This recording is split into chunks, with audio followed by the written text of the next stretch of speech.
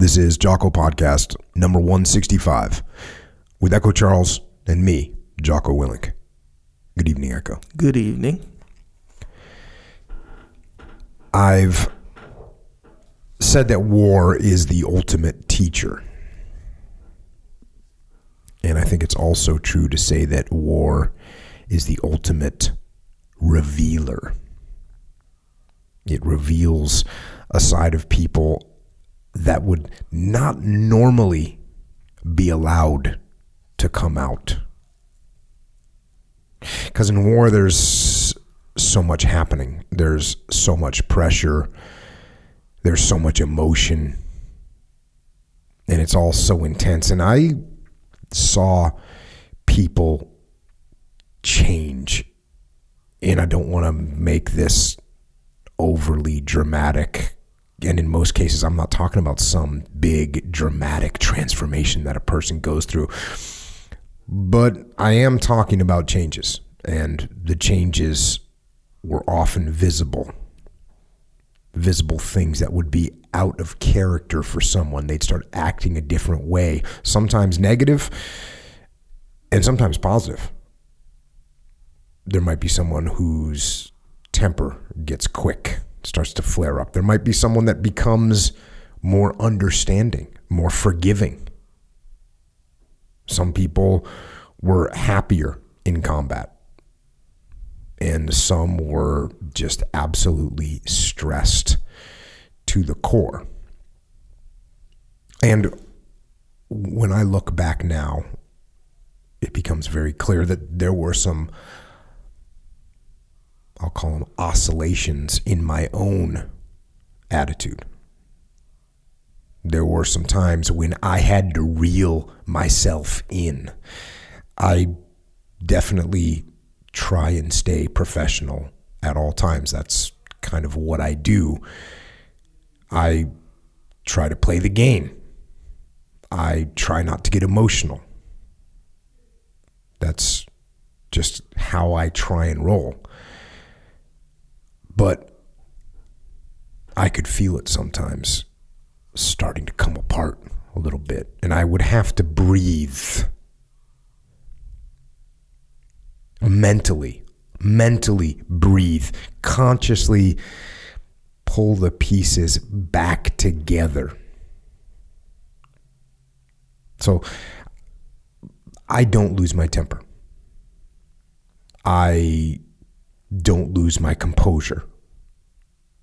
I know that that's a good quality. It's one that I saw other leaders enact, and I thought that that was a positive quality, and it's one that I tried to emulate.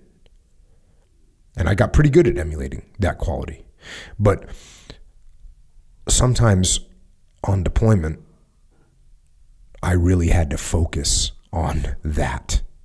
I had to focus on keeping my composure. I had to focus on not getting emotional. I had to detach and tell myself to settle down and keep it together. And it's not easy to do. And some people have a hard time doing that. And they get short-fused and they lose their temper at the drop of a hat once they're under the stress of sustained combat. Others will not do that. Others will go numb and they'll just kind of turn off. And I tried to stay balanced. Not to completely turn off my emotions, but at the same time not get emotional. But I had to think about that. I had to consciously think about that. And there were other things that I noticed about myself, especially when I look back. One thing I noticed is that the little things, they really didn't matter anymore. They lost things of little importance, pretty much lost all importance. If no one was dead and no one was wounded, then things were going to be okay. That's how it was for me. And some people go in the opposite direction. They start to lose their mind over little meaningless things. And what they're doing when they lash out in those situations is that's how they're letting out the seething, all-encompassing stress that they're feeling. Another thing I noticed is that I'm normally very tactful when I communicate with people up and down the chain of command. And it's pretty natural for me. I've been doing it for so long. I'm thinking about what I'm saying. I'm making sure I'm saying the right things and that they're being understood correctly.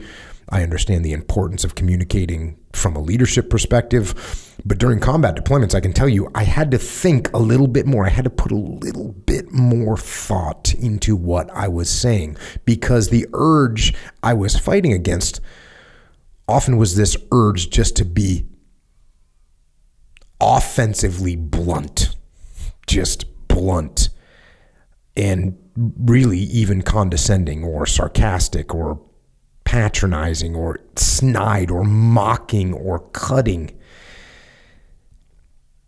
Because there is some level of madness in war. There just is. I mean, let's face it. You're going to go out and you're trying to kill people and they're trying to kill you. And your friends are trying to kill their friends and their friends are trying to kill your friends. That's not normal. That's, if you take that out of context, that's just madness. And that madness in war, it can creep into your head, and then very easily it can creep out of your mouth if you let it. And these were all these types of things. They happen to me. They happen to everyone. I think I had a pretty good handle on it. And some people handle it better. Some people handle it worse. The combat situations I was in, there's people that have gone through infinitely harder combat scenarios for all of mankind, from the history of mankind.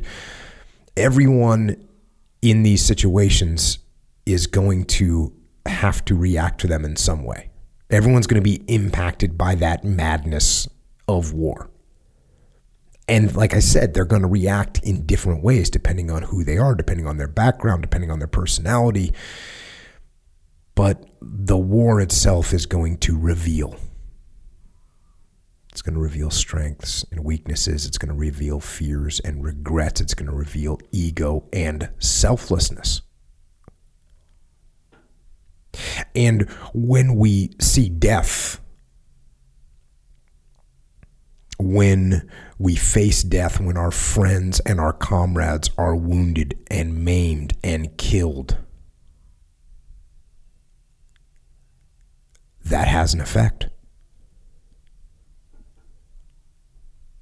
And you might think, how hard do I have to pull in on the reins of my own fury and hatred and murderous thoughts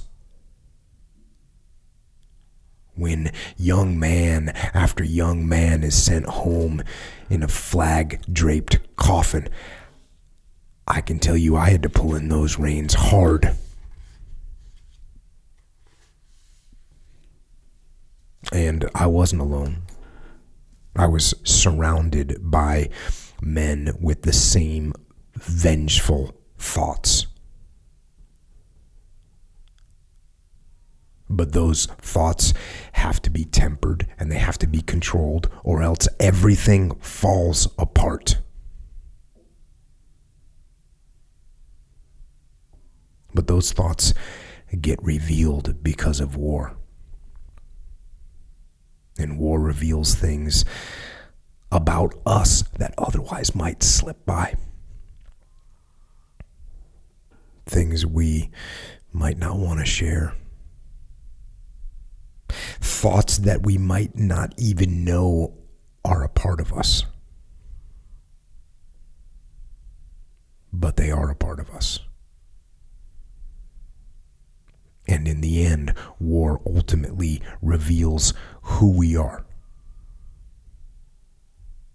It reveals our nature, and thereby reveals human nature itself. It reveals our psychology. And you can imagine that understanding all these different actions and reactions from your subordinate leaders, from your commanders, from your troops, from yourself. There's no way to effectively lead without some understanding of all these people and their nature. People that you must work with in order to accomplish the mission, in order to win. And while that is crystal clear in war, it applies to every undertaking. It applies to everything that you try and do, knowing the people you work with, understanding the people you work with, knowing and understanding your enemy, knowing and understanding yourself, knowing and understanding psychology and human nature. And the better you can do that, the better you will perform as a team and as an individual, and especially as a leader. And we spent the last podcast talking about the first part of a book called Psychology for the Fighting Man. What you should know about yourself and others. It's a very straightforward book, written in 1942, right as World War II was kicking off. And on the last podcast, we covered the early sections in the book about things like putting the right people in the right jobs, about the importance of training, about the best ways to teach and learn, and how to become more efficient. And today we're going to dive into the second half of the same book, which gets into some incredibly insightful and some incredibly revealing topics. So let's go back to the book. Kicking off with this section, and it's actually not this isn't actually the second half of the book. This is probably the last third of the book that we're getting into. And starts off with this section that's about morale. Here we go. Morale depends on the incentives to human action, on men's motives, on their emotions, and how they react to their emotions. It can be developed in a military unit by the control of those psychological conditions which determine men's desires and conduct and affect their attitudes toward one another and toward the great undertaking of winning a war. And then it rolls into talk about incentives. Some of these are pretty obvious, starting off with hunger. Hunger is a mess call most sure to be heard. Pain is an alert seldom missed. The most primitive incentives for action, which man shares with other animals, are his bodily needs: hunger, thirst, sex. The need for rest when he is tired, the need for activity when rested, the desire to escape from pain, extreme heat, extreme cold, and other intolerable conditions. It might be possible to control men or animals by the use of these incentives. You might make a man go hungry until his work is done, and then let him eat as a reward. You might make a man fight by lashing him and then letting up on him as a reward for fighting. But that isn't the way our army works. Whenever possible, it supplies enough food and rest to its soldiers and makes other provisions for their comfort so that they stay in good spirits and can do their work well. But in fighting areas, it's not always possible to provide these physical comforts. When food or water is short, when the weather is too hot or too cold, when it becomes impossible to bathe and shave, when bombs and shells drive sleep away and fatigue makes effort a torture, problems of combat morale arise. And then some other incentive is required beyond their animal need to keep men going, to make them determined to keep fighting unto death. When the primitive needs are no longer enough, it is the social incentives which help a fighting man do his utmost. There are many social needs. Here are some of them. So, interesting way to kick it off. And those are so obvious. We all know those things. We all know that if we're hungry, we all know if we try and escape from pain. We all know we try and find comfort if there's discomfort. Mm-hmm. I know you especially know that. Sure, a little bit. But when those things, you can't always provide those things. And it's, what's really interesting, we're talking about, it's just words, right? It's just words in a book, talking about to make them determined to keep on fighting unto death. Just words in a book right now. But if you think about, well, this is World War II, we're getting ready to go, and hundreds of thousands of men are going to go and fight into the death.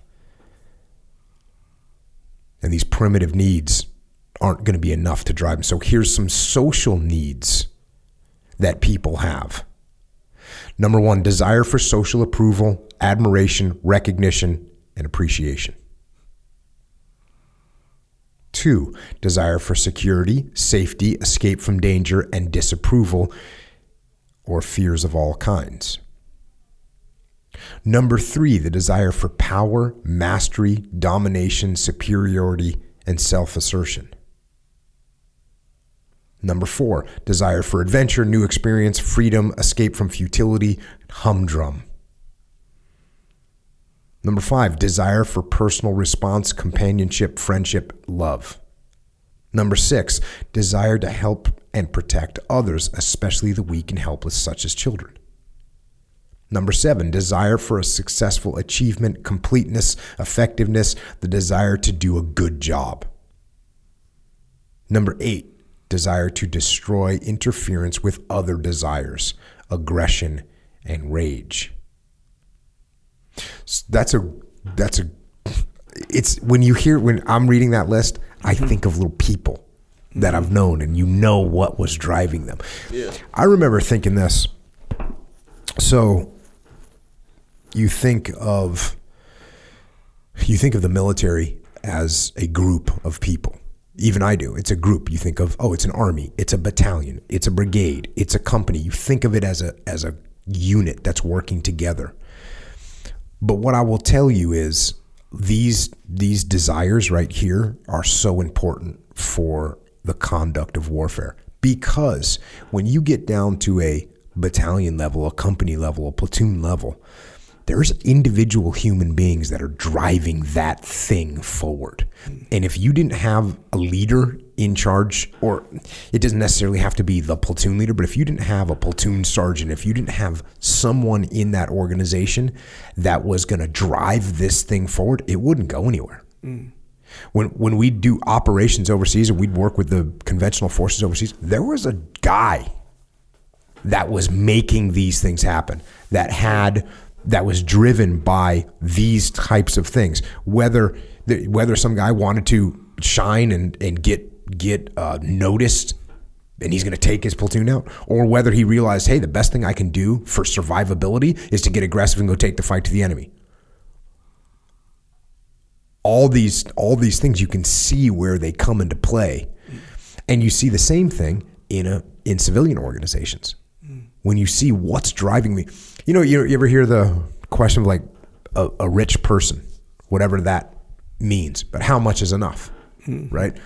There's very few people that become financially successful that go, okay, you know what, I'm good. Yeah. Okay, I've got 2 houses, 3 houses. I've got a bunch of really nice cars. I've got a bunch of money in the bank. I'm good. Yeah. I'm fine. I'm done. That doesn't happen very often. The folks that they achieve there, and then they look up and go, wait, I can do some more. And whether that's, just completing a job, like it says, the desire to do a good job, or the desire to help other people. Mm-hmm. Hey, the more money I get, the more I can give to other people. Like, these things are real, and they really drive. And so when you see a organization get stagnant, you got to look and say to yourself, how can we fuel this desire? How can we allow this mission to answer some of these desires? Going back to the book, when a military leader calls a man by name and gives him a simple word of commendation for some task well performed, he's appealing to at least 2 or 3 natural incentives: Calling a man by name shows personal interest, which almost every soldier likes. The commendation is social approval. If the soldier has been feeling insecure, not quite sure of things, then perhaps his sense of security is established by the event of his leader's approval. He also has assurance that he has accomplished a job well done. Think about that. All it is, and I've talked about that a bunch on here, where I say, sometimes leaders don't realize how powerful it is to say, hey, Echo, really good work on that last video. People don't realize, right? Hey, Echo, really good job holding security last night on that position. Mm-hmm. And I've said it's powerful. Now here's why. Here's some of the things that feeds that person. These desires that they want satisfied get fed when a leader steps down and gives a commendation like that. Back to the book. Social approval is a strong motive in human affairs. And in general, praise is much more effective than blame. Commendation can get results when bawlings out fail. By bawlings out, they mean yelling at people. Reproof tends to leave resentment. This is so smart. Blame is often, however, effective when used in private and in moderation against a man whose quality of performance is high, for he will work hard to avoid such criticism. I had the luxury of oftentimes working with people where if they mess something up, if they got in trouble, whatever, I didn't need to do anything. Yeah. I could just basically say, I heard what happened. And that was enough. Like they were just never, they were never going to stop until they corrected that in my eyes. Yeah. Yeah, I could see that. Yeah. A man wants to count, to amount to something, to feel that he is worthwhile and appreciated. Promotions, citations, and distinctions of all kinds help serve this purpose. Fear of the disapprovals of others or some other form of punishment works as an incentive, but is not as good as a steady thing. Troops coerced into action by a snapping martinet become anxious, disgruntled, jittery. There is a loss in morale, in initiative, in judgment, even in skill. Men do better in groups, whether fighting or working. And one thing that's interesting, and we're going to get to, there's a section in this part of the book called leadership. And there's a definite dichotomy, and you can hear it here, starting to talk about how it sometimes it leans towards the stereotypical military idea of like, if I tell you what to do, you do it. Mm. But every time it leans towards that, it counters it. It counters it and says, look, if people don't respect you, look, if people don't understand why they're doing what they're doing, like it always comes back to the true leadership. Even though it brushes up and it converses about some of the stereotypical military leadership, it certainly every time counters them with real, true leadership. Back to the book. A soldier's desire to do a good job, his sense of workmanship is helped whenever he can be allowed to understand the nature of the whole undertaking to which he is contributing. A successful leader never assigns tasks blindly when he can reveal their larger purpose.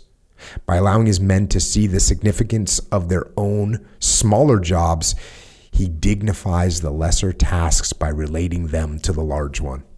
This is always make sure your people understand why they're doing what they're doing. That's what it is. It's a successful leader never assigns tasks blindly. He wants to make sure that the subordinates understand the nature of the whole undertaking to which he's contributing. This stuff is so important. Continuing on, morale is the capacity to stay on the job, especially a long, hard job, with determination and zest. It is the opposite of apathy. Morale needs good health, physical and mental. Unless the body is well and vigorous, it is pretty hard to endure hardship and keep up enthusiasm. Fatigue and illness sap mental vigor and moral strength. The body does influence the mind. Yeah, everyone hear that? The body does influence the mind. Yet there is more to morale than that. Men can carry on with strong determination, sometimes even with zest, through injury, disease, and physical privation. For that sort of morale, a man needs self-confidence and conviction. He needs to feel sure of himself and emotionally secure. While there are no simple rules for obtaining this sense of security and confidence when the world is blowing up around your ears, some of the conditions that bring it are known.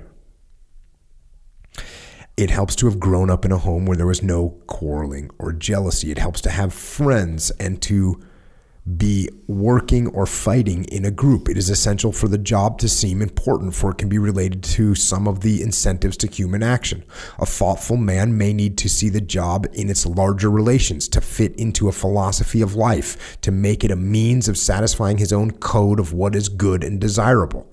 He may need to take a long-range view that extends beyond his own lifetime and perhaps into another world. All incentives to human action are potential morale builders. There is a back and forth relation between work and morale. Not only does morale make soldiers work and fight, working and fighting keep up their morale. Somebody in the last podcast, somebody on Twitter just hammered out quotes from this book. And I was rereading them, because I'm reading this whole book and I'm just rereading these quotes. And there's so many awesome quotes in this book. You could just make a book of quotes from just this book. That's one of them, though, right? Not only does morale make soldiers work and fight, working and fighting keep up their morale. It's 100% true.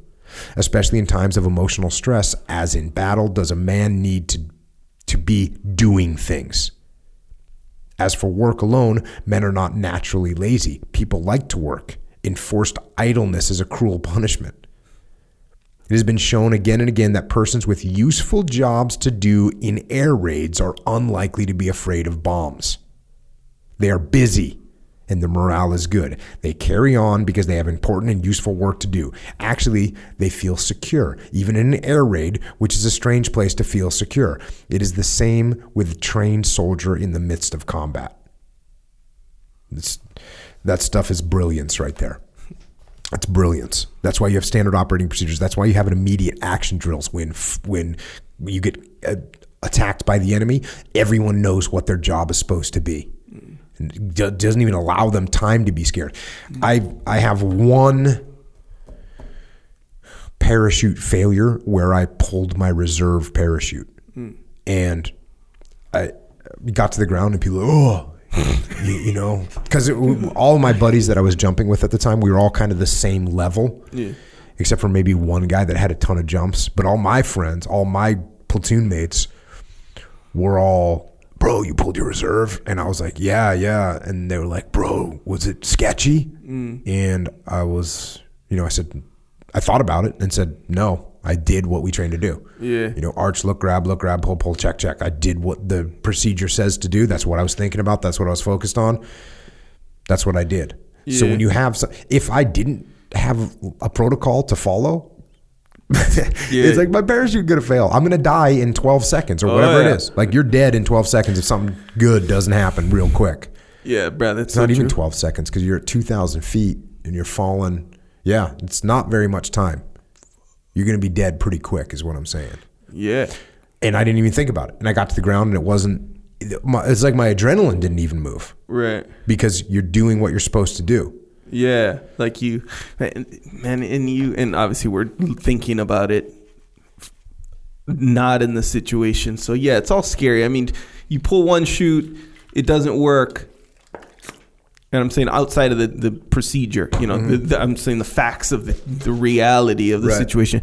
You pull one chute, it doesn't work. Proof that parachutes don't work to you right then and there. Proof. Oh, if you want to start digging a fear hole, you can dig one real deep right now. That's what I'm talking about, though. And then now, guess how many chutes you only have left? One. You already witnessed firsthand one chute failing. So far on this parachute jump, you're 100% fail rate 100%. With parachutes. Yep, and you only got one more chance. Got one left. Yeah, within 10 seconds or whatever.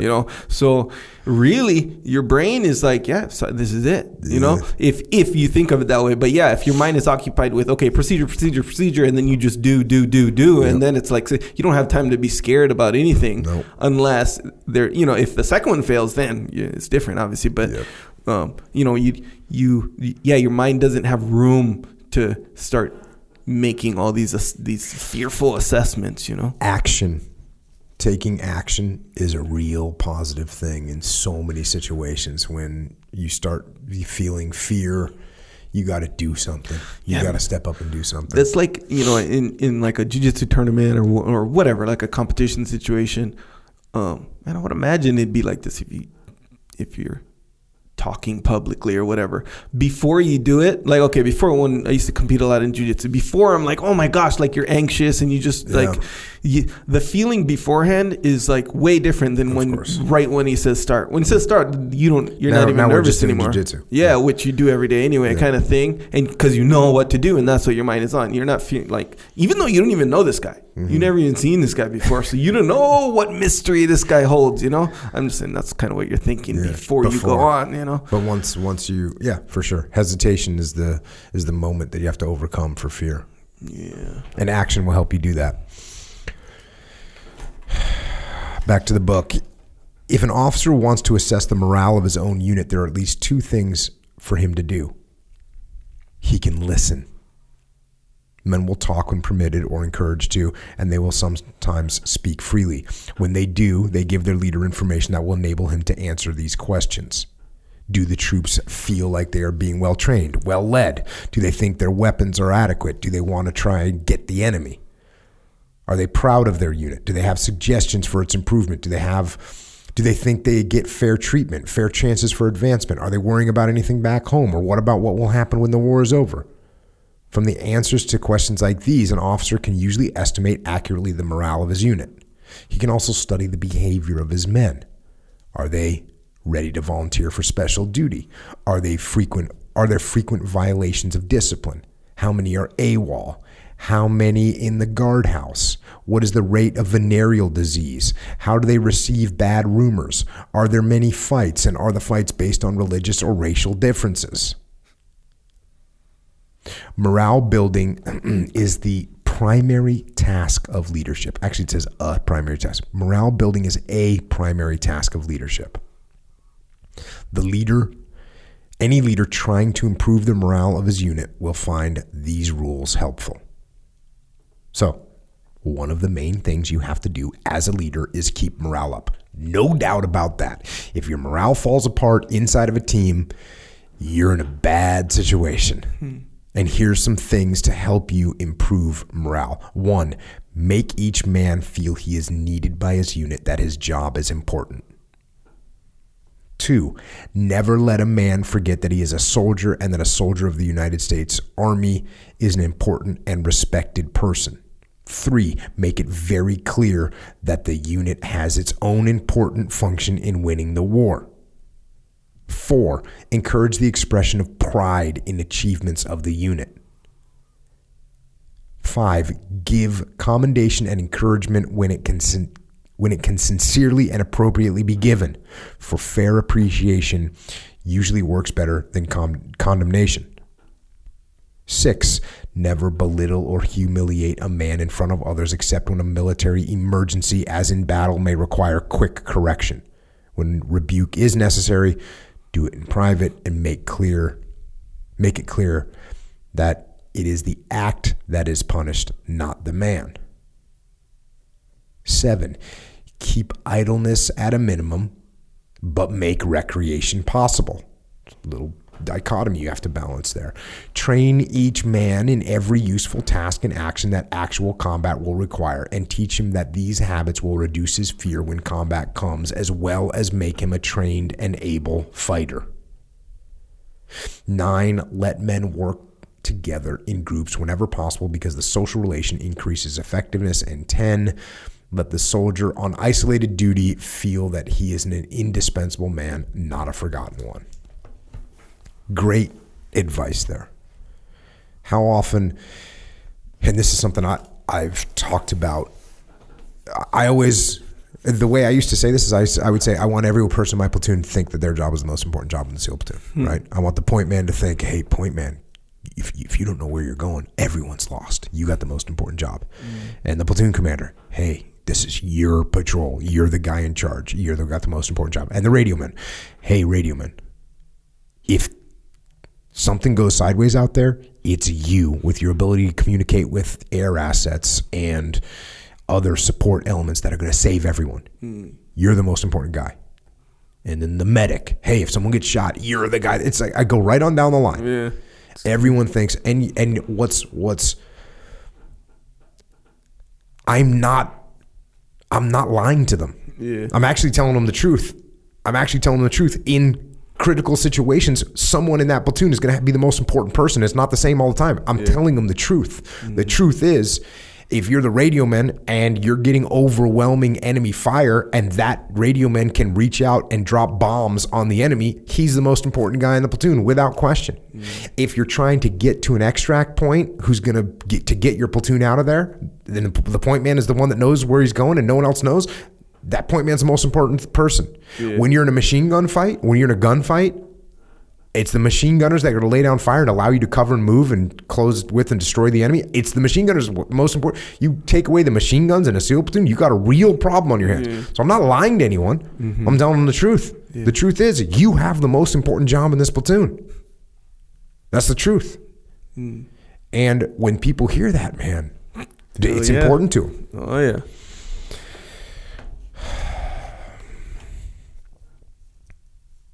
And he goes back, the book goes back again, making sure that everyone understands how important what the unit is doing to the strategic victory. And talking about pride and unit expression, we were overseas and like army units would have their battle streamers that they'd bring historical documents and hang them up on the wall in their makeshift op center. From World War II. They're hanging them up. Or newspaper clippings from World War II. And they're hanging them up. This is our unit. Yeah. This is what we've done. We are upholding tradition. We have pride in what we do. It's awesome. Yeah. It's a real thing. Yeah. Funny. Next little section is about zest. Zest is the fabric from which morale is made. Zest, vigor of spirit, love of life coupled with a willingness and eagerness to risk life itself in a good undertaking. A spirit of high adventure that turns a difficult mission into a rare chance to show the stuff of which men are made. This is the weapon that makes a military unit unbeatable.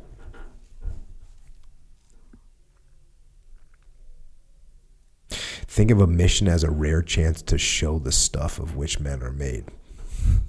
Highly motivated. Zest depends first upon physical fitness. It demands a sharp appetite that will make a soldier eat plentifully and digest his food. It requires physical exercise that brings plenty of oxygen into the lungs and plenty of red blood circulating to the brain and back to the hands and legs. If a man is to meet the sunrise with any sort of spirit for the new day, he must have slept at night sound and undisturbed by anxious dreams within him or by vermin in his bed. Fatigue can quickly reduce a fighting spirit. The symptoms of mental fatigue, whether in the air or on the ground, are a staleness, a lack of interest in the job to be done, lack of enthusiasm, a heaviness of limbs, eyelids, even of the will that makes it well nigh impossible to drag through the day's duties, and with it, shortness of temper, irritability, and the blues. All leaders have to be constantly on guard against this insidious spiritual fifth columnists among their men and among themselves. Regardless of how invaluable the man, when fatigue is made at this attack on his fitness, he must have relief. He must be required to sleep, to take respite from responsibility, to get away from the strain he has been under. Otherwise, the price is a psychological casualty. And the more important the man, the greater the cost to the army. Make sure your people are getting some rest as much as you can. And again, this book counters these things all the time by saying, hey, there's sometimes where your people aren't going to be able to rest. That's the way it is. So then what you have to do is you have to understand. You have to understand that. That's what this book is about. You have to understand now what are the risks involved. Now we've got a unit that is severely fatigued and battle worn. What are the risks? They're not going to be able to fight as well as they did when they were fresh. If you don't know that, perhaps you send them in the front line to another battle. If you know it, you take another group that was in the rear and you send them to the front line. You let the guys that are fatigued be the reserves. That's why you have to know and understand these things.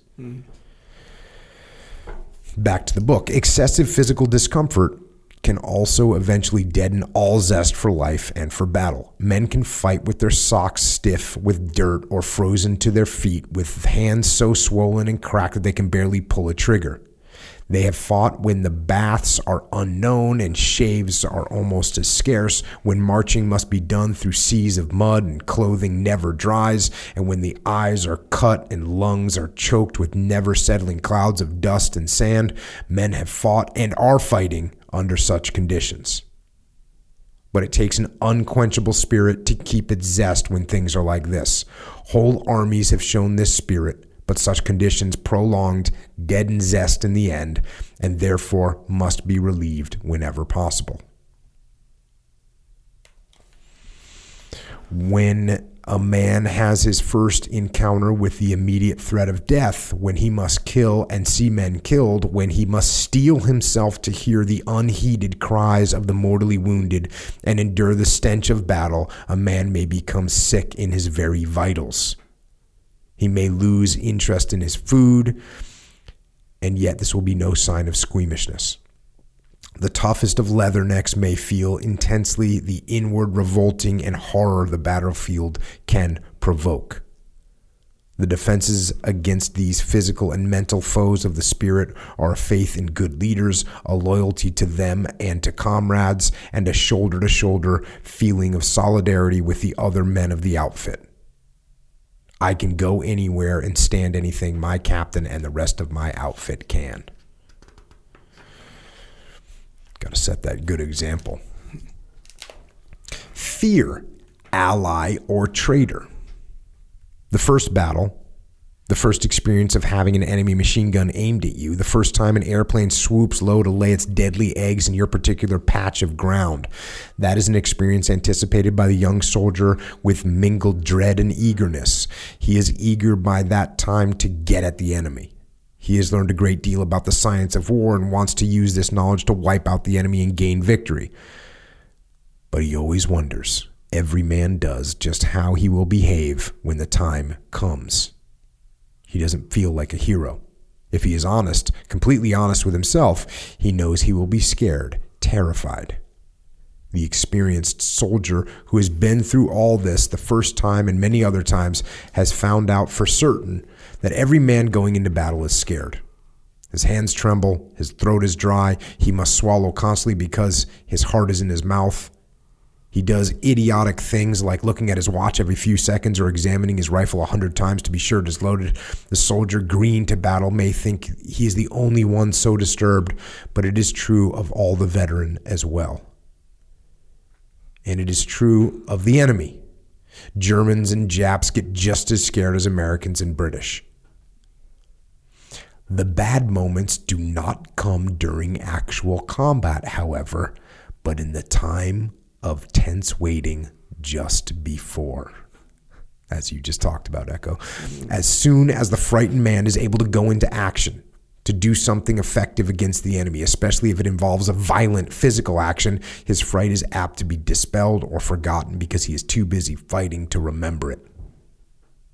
And this is great propaganda to talk about, because what they're giving this book to young soldiers that are getting ready to go and fight. And what they're telling them is, look, you're going to be scared. Everyone's scared. It's fine. So that way they don't get scared and freak out because they're scared. Because they're scared, yeah. Airplane pilots who had distinguished themselves in action against the Japanese said, when asked whether they were scared during those moments of acute peril, "Why, I don't know. There was too much to do. We didn't have time to think." Most were scared at first, wrote a member of a torpedoed ship. Sure we were. But when the torpedo hit us, we forgot all about it. There wasn't much time, and then there was much work to do. It's another thing and it's going to go into this, but when you're a leader and things are going bad, give people something to do, right? Give them a direction. Give them an order. Say, look, all right, this is what we're going to do right now. I don't know about that, but here's what we're going to do. We're going to move all these chairs and get them into this, whatever. You figure out something to do and do it. Encounters with the enemy are most terrifying when they are unfamiliar. The soldier becomes used to gunfire, to explosions, and to the sight and odor of death. As the soldier becomes used to gunfire, explosions, and the sight and odor of death, he gradually acquires the power to meet these things more stoically. He does not actually lose his fear, but learns to ignore it sufficiently to keep his attention mainly on the business of combat. And if he has in his trained hands a good weapon, which he knows will put the enemy out of action, this gives him a feeling of confidence, a sense of power that in large measure outweighs his fear. He knows it will soon be the other fellow's turn to be scared. Fear, when experienced, is intensely uncomfortable and seems often to be incapacitating. If the period of fright is prolonged, a man may feel that his nerves are all shot by it. For fear is disintegrating, demoralizing. It shatters morale. The soldier may be rooted to the spot, paralyzed or immobilized by fear. Nevertheless, such awful moments before an attack, when each second seems an hour, may actually be useful to any soldier. They may really add to his efficiency. For fear is the body's preparation for action. The heart pounds faster, blood pumping more rapidly to the arms and legs and brain where oxygen is needed. The lungs do their part by quickened breathing. Blood pressure goes up. Adrenaline, which is nature's own shot in the arm, is poured liberally into the bloodstream. Subtle changes in body chemistry, automatically affected by powerful emotion, serve to protect the soldier in action in ways he would never think of if he had to plan them himself. His blood clots more readily. He loses temporarily sense of fatigue, even though he may have been dog-tired. It is sometimes difficult for a tense, frightened soldier to get started into combat. To begin the action will relieve his fear. That part is taken care of by army training and discipline. Months of training have taught the soldier to respond from habit to definite battle orders, even though in battle commands often cannot be given as in training. It has become second nature to him to carry out his own job as a member of the fighting team. So there you go. This is also important when you recognize, when you know what's going to happen. It allows you to not be scared that you're scared, right? Mm-hmm. So all of a sudden your breathing starts going faster and you feel the adrenaline going through your system. If you don't know what's happening, then it might catch you off guard. Yeah. But if you know what's happening, well, cool. That's my adrenaline. Mm-hmm. If you know when you have when you feel adrenaline actually go through your system, mm-hmm. Like let's say you're driving and somebody pulls out in front of you, almost crashed into them, right? Mm-hmm. And you can feel the adrenaline go down your arms and your legs. Mm-hmm. You felt that before? Oh yeah. So if you don't have any idea what that is, and it happens, it might scare you a little bit. Yeah. Once you know what it is, you're kind of good with it. Yeah, it's like it's how people. I mean, I don't know the actual process, but you know how like when you tense up before you do something, right, and you feel your heart like beating all fast and stuff like that. If you know, okay, I'm getting excited because of this, event that's big in my mind or whatever. But if you don't know, right, or you're like, well, right. I'm losing it. I feel like I'm losing it right now. You know, like if you're, I don't know, if you're about to go skydiving or something different for you, obviously. But the normal person before they jump out of an airplane, they're like, oh my gosh, I'm losing it. I can't. And that's what's a lot of the military training that you go through is to get yourself. Hey, when you start fast roping out of a helicopter, when you're rappelling off of the side of a cliff or out of a window in an urban environment, or you're parachuting, static line parachute, free fall parachute, all these things that you do, when you first start doing them, there's like an adrenaline rush, but you just get used to it. And so then by the time you're getting shot at, you're like, oh yeah, I know what this is. I'm good. Yeah. I can carry on. Yeah. Back to the book. No matter how distracted your mind may be by unfamiliar and terrifying sights and smells and sounds, you act from sheer force of habit. In fact, it is habits which take care of a man if he is too frightened to think clearly, like the habit of diving for cover when bombs come down. Then presently, you are in action. You are fighting. You are at last using your force against the foe. No more are you a depressed, frightened soul. Fear is forgotten, provided you are well trained. good to teach people how to respond in certain situations. Like even, when it comes to the self-defense, hey, if you get attacked, here's what happens. Here's what you do. When they just have that plan, that's worth a lot. Just having a plan is worth a lot. Somebody grabs you here, this is your reaction. Somebody grabs you there, this is your reaction.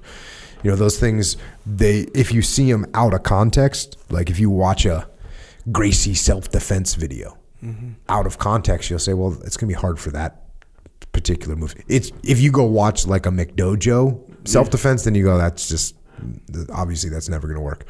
But even you watch a Gracie self-defense thing out of context, you don't understand it. You might be like, oh, I don't know how that's going to work. But it's a plan that you're going to take action. Oh, yeah. And it is an effective plan, by the way. It's not like it's not a good plan.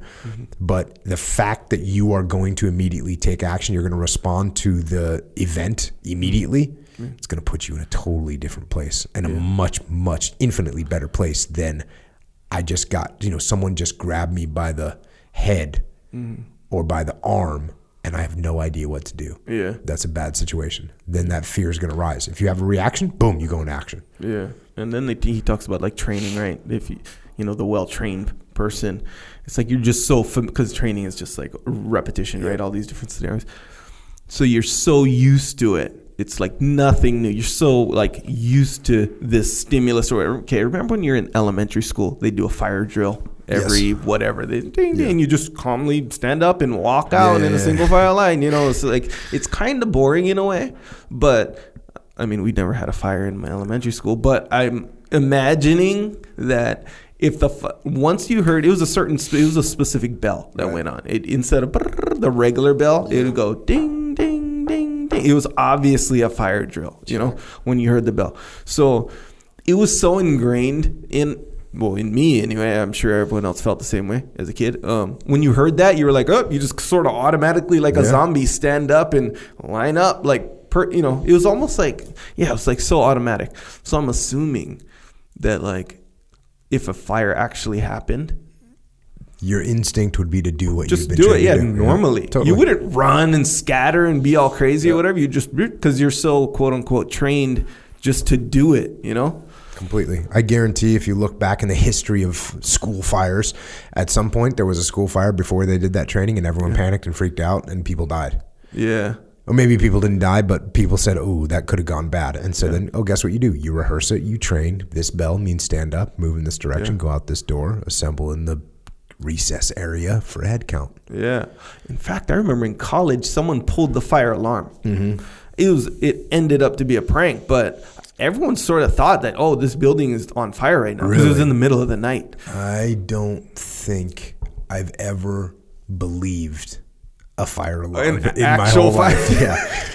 And I'm trying to think I've been in one situation where there was a legit fire, but I was like completely, everyone just thought I was super cool and calm, but I was actually just didn't believe it. And then finally I was, we need to get out of here. Yeah. But yeah, most fire, because you think about, I've experienced a lot of fire alarms and there's a very low percentage of them that were real fires. Yeah. Yeah. And that's, I guess that's an added element though. Like if you're trained, but you never think it'll ever happen, I would think that'd be a little bit different, because almost like you run the risk of when it actually does happen and you smell smoke or see the smoke or see the flames or whatever, that might introduce an added element that you weren't expecting, Yeah. So that might jam you up. But nonetheless, I think like, when you go through it, like I remember there was a fire, but it was like way in a different building and it was just procedure. Everyone evacuate, kind of thing. And we found out it was just later or whatever. So I don't think I ever had the stimulus of the fire, but in college or whatever, when I did think that it was on fire, I didn't hear it I didn't smell it or see it or nothing like that. You thought it was legit on fire. Thought obviously we're in no threat. Yeah, because if there's no fire around you, then you think you got time to get out. Yeah, right. But it was still the same. Like no one was panicking. It seemed like recommend that, but I'm just saying there's no like what we're talking about here. There's no incentive to run. Yeah, because it's just the alarm and you follow the procedure. Yeah, well, and then if let's say you're just lining up in a single file line calmly, because you're supposed to do it calmly. Meanwhile, the guy behind you is like choking and getting his shirt's on fire. Bro, you're going to run straight up. I might try and help him, actually. Give him the old stop, drop, and roll. Stop, drop, and roll. That's old school, yeah. Try and help him out. I'm not just running for my bro that's on fire. Good point. Check. All right. It goes into some specifics here. How to fight fear. 1, action dispels fear. Do something. In the time of suspense, when men are all ready for action but are waiting for the signal to start, fear is at its height. If the period of waiting is prolonged, perhaps delay until a weather changes, the time should be occupied with preparation for action. Fight fear with necessary or manufactured work when expecting combat, when waiting for enemy bombers to return. Manufactured work. Like, hey, you just got to make something up for people to do. Yeah. Seems busy. Yeah. Huh. And it's not hard. In combat, there's always something to get ready, right? So it's not hard to say, all right, what we're going to do is we're going to set up a couple other bunkers. Let's fill some sandbags. Cool. We're all working. There's always a reason. It doesn't even have to be manufactured. It can be real. 2, physical contact with friends helps. Men should, if at all possible, stay within sight in time of peril, but not bunched up enough to become a bomb target. Just the presence of another man not far off when no word is spoken minimizes fear. 3, roll calls help. Men in peril should be reminded that they are not alone. 4, knowledge is power over fear. Surprise is the most important element in battle. Thus, men should be constantly kept informed of the dangers they may meet. That one could be that's a little bit of a tricky one, because sometimes people would get a little freaked out when they would hear about what the enemy can do. You know what I'm saying? Yeah. Like, I'll tell you one thing. When we were in Ramadi, there was a lot of IEDs. And if someone would come to visit us, and they wanted to come on an operation with us, we would give like the slightly longer IED brief so that they understood the threat. It wasn't always helpful for them psychologically. You could see, as the brief went on, I would watch the reactions on people's faces, and you could see them start getting really concerned. Yeah. Because it's just, my EOD guy standing there. Here's the bomb, from this is what it did to this vehicle yesterday. This is what it did to the vehicle the day before. Here's what it looked like. Here's one that they found. Here's one that they did. And it was just, slideshow of bombs. Yeah. In the city that you're about to go into, which is not a big city. It's 2 miles, 3 miles across. It's not like we're going and there's a small chance. And by the way, there's 7 to 10 IEDs detonated a day on Route Michigan, one road going across Ramadi. So it was, when people would come to Ramadi and they'd get that brief, it would always be sort of an interesting look on their face. Yeah. I would see people tapping their toe.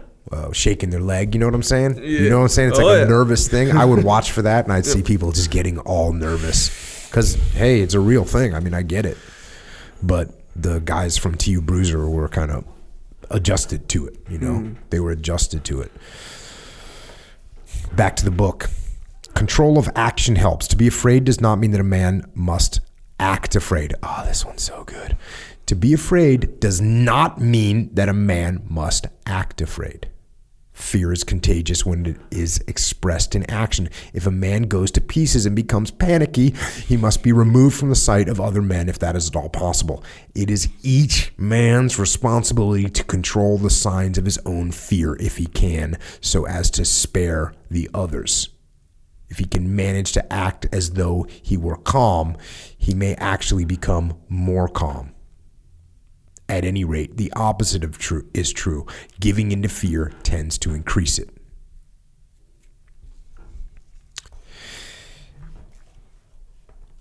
There you go. It's straightforward. Don't be shaking your leg during the brief. Yeah. You know what I'm saying? Sure. Don't show that you're scared, because that gets contagious and other people will start feeling like you're afraid. You got to act like no factor. Whatever. You think they can blow me up? Bring it. Yeah. Bring it. You can't be panicking and freaking out. And each man is responsible to keep themselves in check, keep their fear in check. And just because you're afraid doesn't mean you get to act like it. Yeah. Is that kind of like when your kids get older, you have to have that conversation with them. I have that conversation. Look, you don't get to act like you're scared. You don't even get to act like you're mad. That's why we play normal face, right? You don't get to act like that. Yeah. You think you're going to get hit in the head with this thing? Cool. Deal with it. Yeah. Deal with it on the inside. Like when they're young, and they fall down, right? Your kid, your son, daughter, whatever. They fall down. Best thing you can do. Right. Laugh at them. Or yes, and it's funny because there's that was awesome. Yeah, that's a good one that I do. Yeah. But there's that split second when they fall, they're stunned, they're shocked, and they look at you with like, how am I supposed to act right now? Exactly right. So if you're like, oh my God, run up to them. Oh my gosh, are you okay? They can start crying every time. That noise that you just made, is my wife is the absolute greatest at this noise. She can make a grown person make you think that you should start crying and freak out. Because she just gives the she does alarm. Yeah. She causes so much alarm. I've been married to her for over 20 years. And we'll be driving.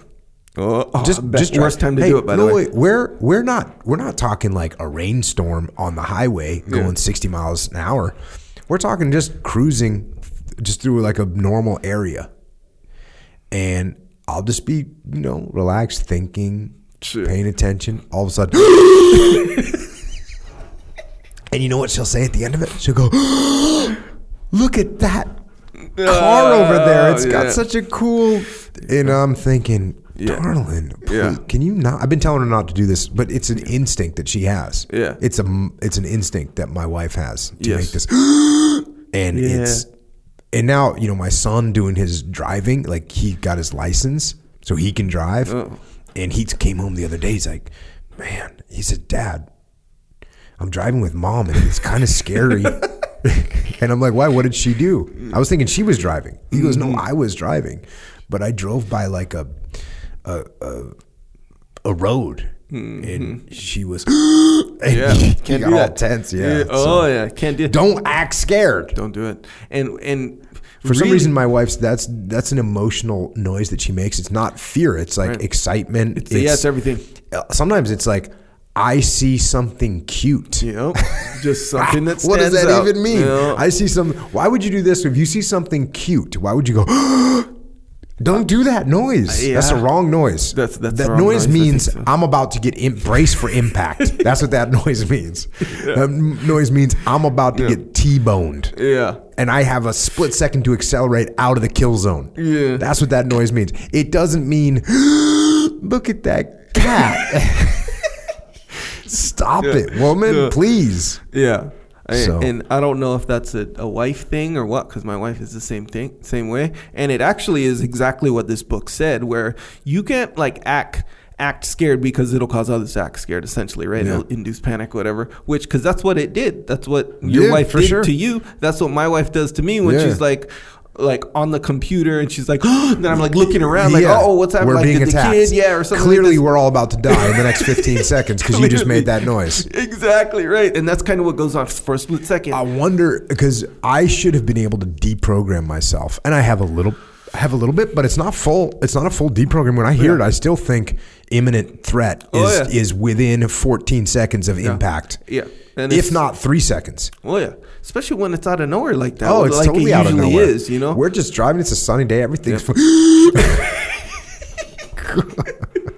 so bad. Don't make that noise unless you see a person with a machete and it's in the striking position. Don't make that noise because that's what I think. I think Freddy Krueger's behind me with a battle axe, getting ready to take my head off. No, I don't think he'd have a battle axe. No, he had them weird fingers. The nice on the fingers. But dang, that's good advice, 100%. You can't. I don't know how much you can train yourself with that though. I don't know. I think that's a genetic programmed noise that heightens your reaction and prepares you for combat situations. Because there's for some reason it's warped into this thing where it can also be triggered to make that noise by a cute cat on the stove, whatever. Or like maybe she forgot something. You know? Oh, yeah, that's another one. I forgot to tell you.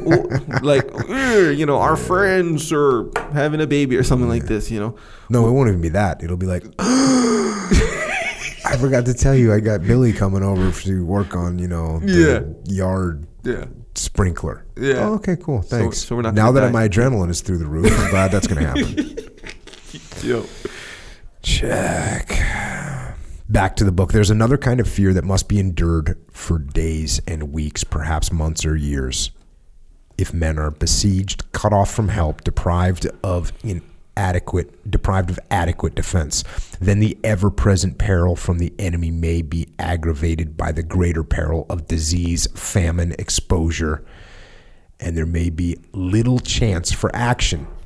Men in the present war have endured primitive sorts of hardships that would seem to be beyond human endurance. In Bataan, on Corregidor, alone on a rubber life raft for 5 weeks in blistering sun and drenching storm, without food, without shelter, without water, without any aid but their own unquenchable spirit, their fortitude, and their faith.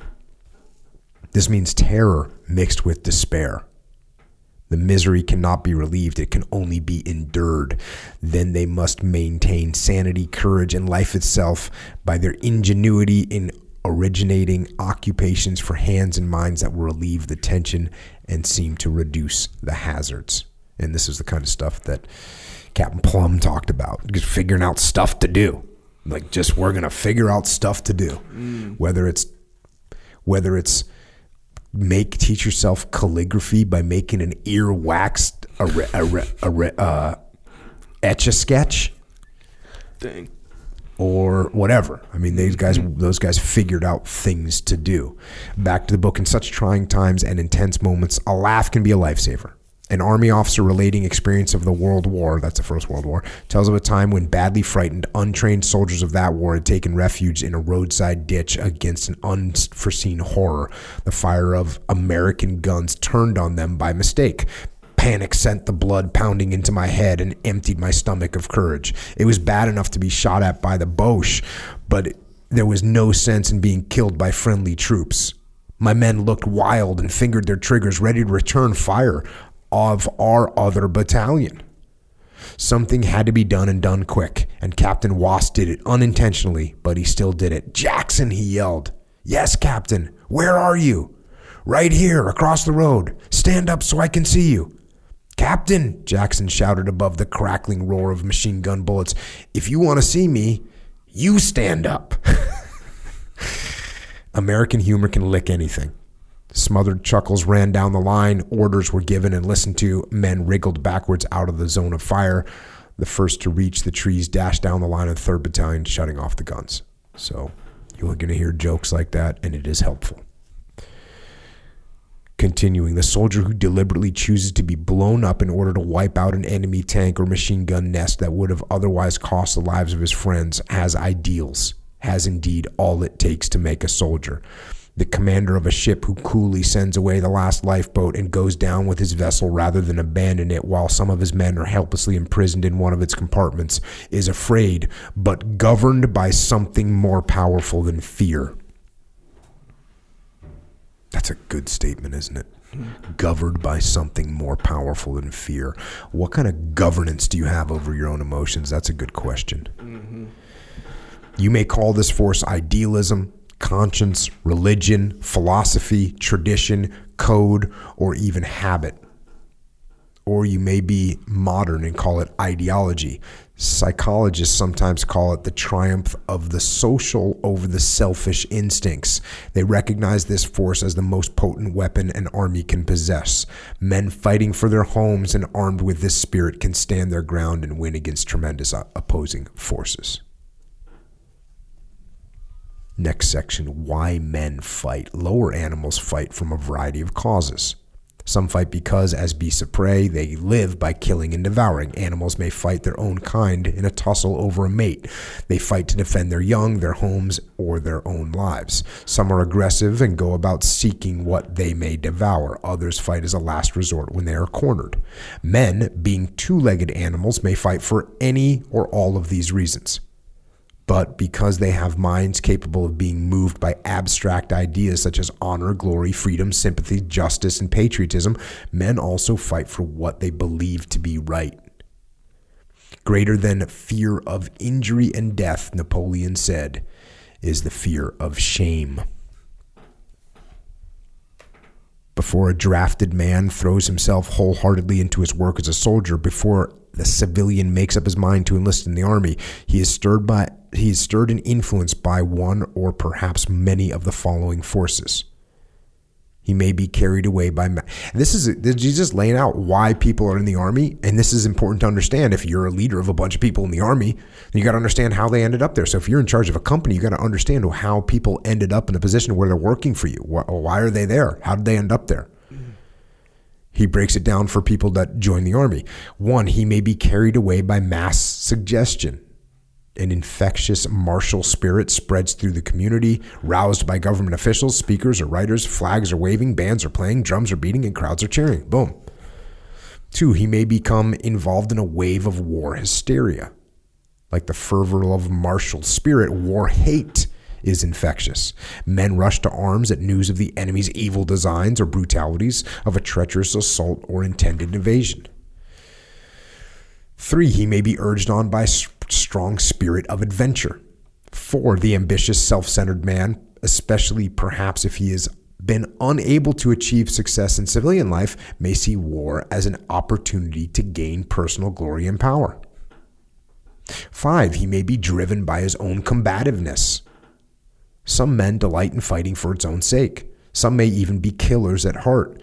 Because murder is outlawed in civilian life, and because in many circles even taking a poke at a man or cursing him freely is frowned upon, some combative men may find their first thrill of release in an attack on the enemy. 6, he may be unconsciously trying to relieve a grouch by violence that is considered legitimate. The man who has spent a lifetime enduring unending series of disappointments, failures, and obstacles, and who is dammed up in himself ever mounting grievances and resentment, may be able to turn all that ill will against the enemy. 7, he may have joined the army as he would apply for a job. So think about the stark difference, like between those couple there. We got one person that just wants to fight people, or one person that feels like they've been a failure and everything, and just has an opportunity to take that grudge out against the world. Right? I'm a murderer at heart. And then you got another guy that, hey, I joined because this was, seems like a good job. They can just pay my GI Bill or whatever. Yep. 8, he may have been driven into army life by regard for public opinion. He may feel keenly the way his friends, especially the girls, regard a military uniform and a fighting man. He may hate the thought of being considered a slacker. 9, it may be his desire to maintain his own self-esteem that moves him. He may have to end his secret shame at the thought that others are doing the fighting for him. 10, his action may be based on a feeling of oneness with the nation and on faith in the nation's leaders. 11, he might be acting out of his faith in democracy. 12, he might be compelled by his spirit of sacrifice. All these reasons why men join the army, why they accept training in many cases, why they keep on willingly when they go on overseas to a fighting front. Yet by then the motives usually change, or some of them do. And here are the chief reasons why a man fights at the front. So there's a little difference here. So this is why they joined, and now it's why they're fighting. And this is something you hear about. It's a kind of a cliche thing. You know, he's fighting for the guy to his left and to his right. This is we're going to go into it a little bit, because that is what it is, and it's true. 13, in a unit with good morale, he fights out of loyalty to his comrades and his unit. Boom, there it is. This is important, though. 14, or he may fight because he is led. Men at the front face danger and are often uncertain what to do about it. This is especially true in a unit with uncertain morale. It's like I said earlier, like sometimes the leaders, if you got a good leader that's going to make things happen, you're going to make things happen. This is a good one. 15, finally, a man may fight because there's literally nothing else to do. And of course, everyone uses the word literally now. Literally all the time. Everybody. Yeah. And if you remove that from your brain to make literally mean what it's supposed to mean, think about the sentence. Finally, a man may fight because there's literally nothing else to do. He and his comrades are in the war and at the front in battle. No one stops to figure out why he should escape from a burning house. So with fighting. So yeah, there's some people like, oh yeah, guess what? You have two choices. Fight or die. Yeah. And you're going to fight. Yeah. How men meet defeat. The way a man stands up to a blow partly, of course, depends on how heavy the blow. When a man is faced with a very difficult problem or a series of them, with any sort of obstacle or frustration, when things become too difficult, there are three sorts of things he can do. He can work at it harder, attacking the problem from new angles with increasing vigor. He can get mad and attempt to destroy the obstacle, or himself, or something else. And three, he can give up in despair and run away in apathy. The first way is the way of learning, right? When what seems like a good plan is hit upon, it is tried. If this fails, there's a signal for more thinking. When a good working plan is finally evolved, success is achieved and the man has learned. So that's the best thing to do, right? You try different solutions. All this activity is healthy unless the individual, there's a little balance, there's a little dichotomy here. All this activity is healthy unless the individual becomes so engrossed with a single problem, so obsessed by it, that he fails to eat or sleep or pay attention to other necessary problems. Can't get target fixation. Getting mad over disappointments or failures is generally not profitable. It is particularly hard on the innocent bystander because of the way men have of shifting their grouch from the original obstacle to other persons or things.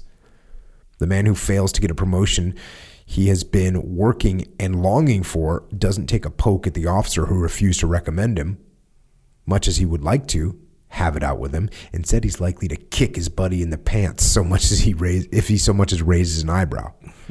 Leaders, too, may take it out on unoffending men who then wonder what's eaten him. Aggression may also be turned inward onto the self.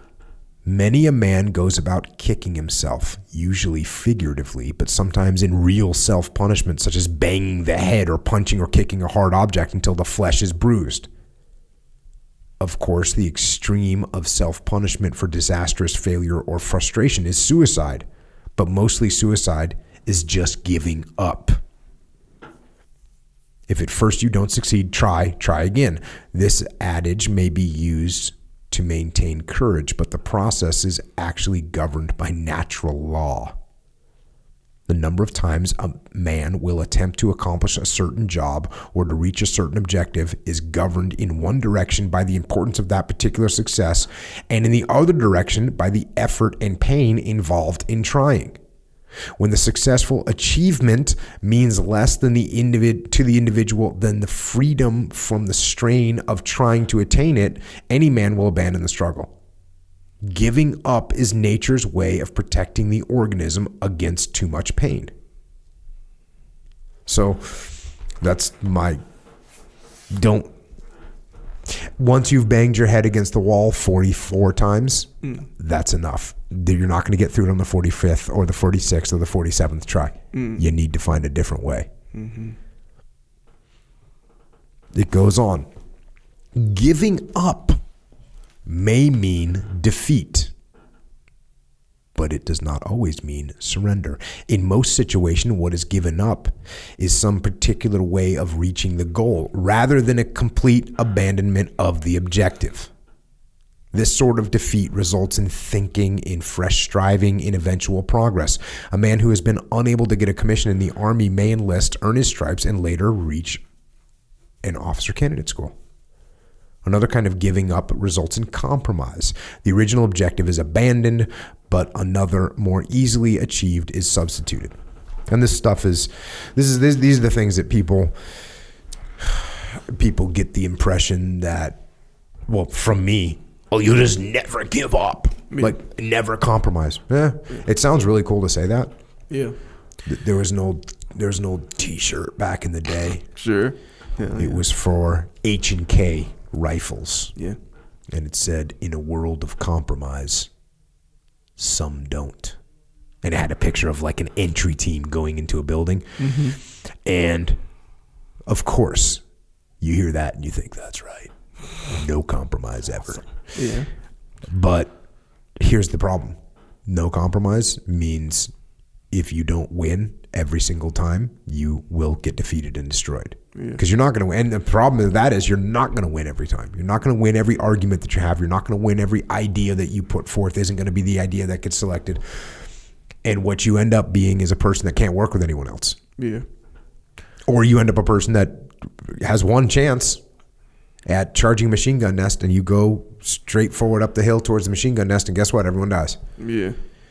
You didn't achieve the mission, and everyone is dead. Now, if you would have said, you know what? We tried. We lost 2 guys. We backed up. Now we're in covered position, and we're waiting for some reinforcements. And when the reinforcements show up, here's the plan. We're going to put down covering fire. We're going to maneuver around to the flank, or we're going to get a heavy weapon in here, and we're going to shoot a bazooka at this thing. Whatever. Yeah.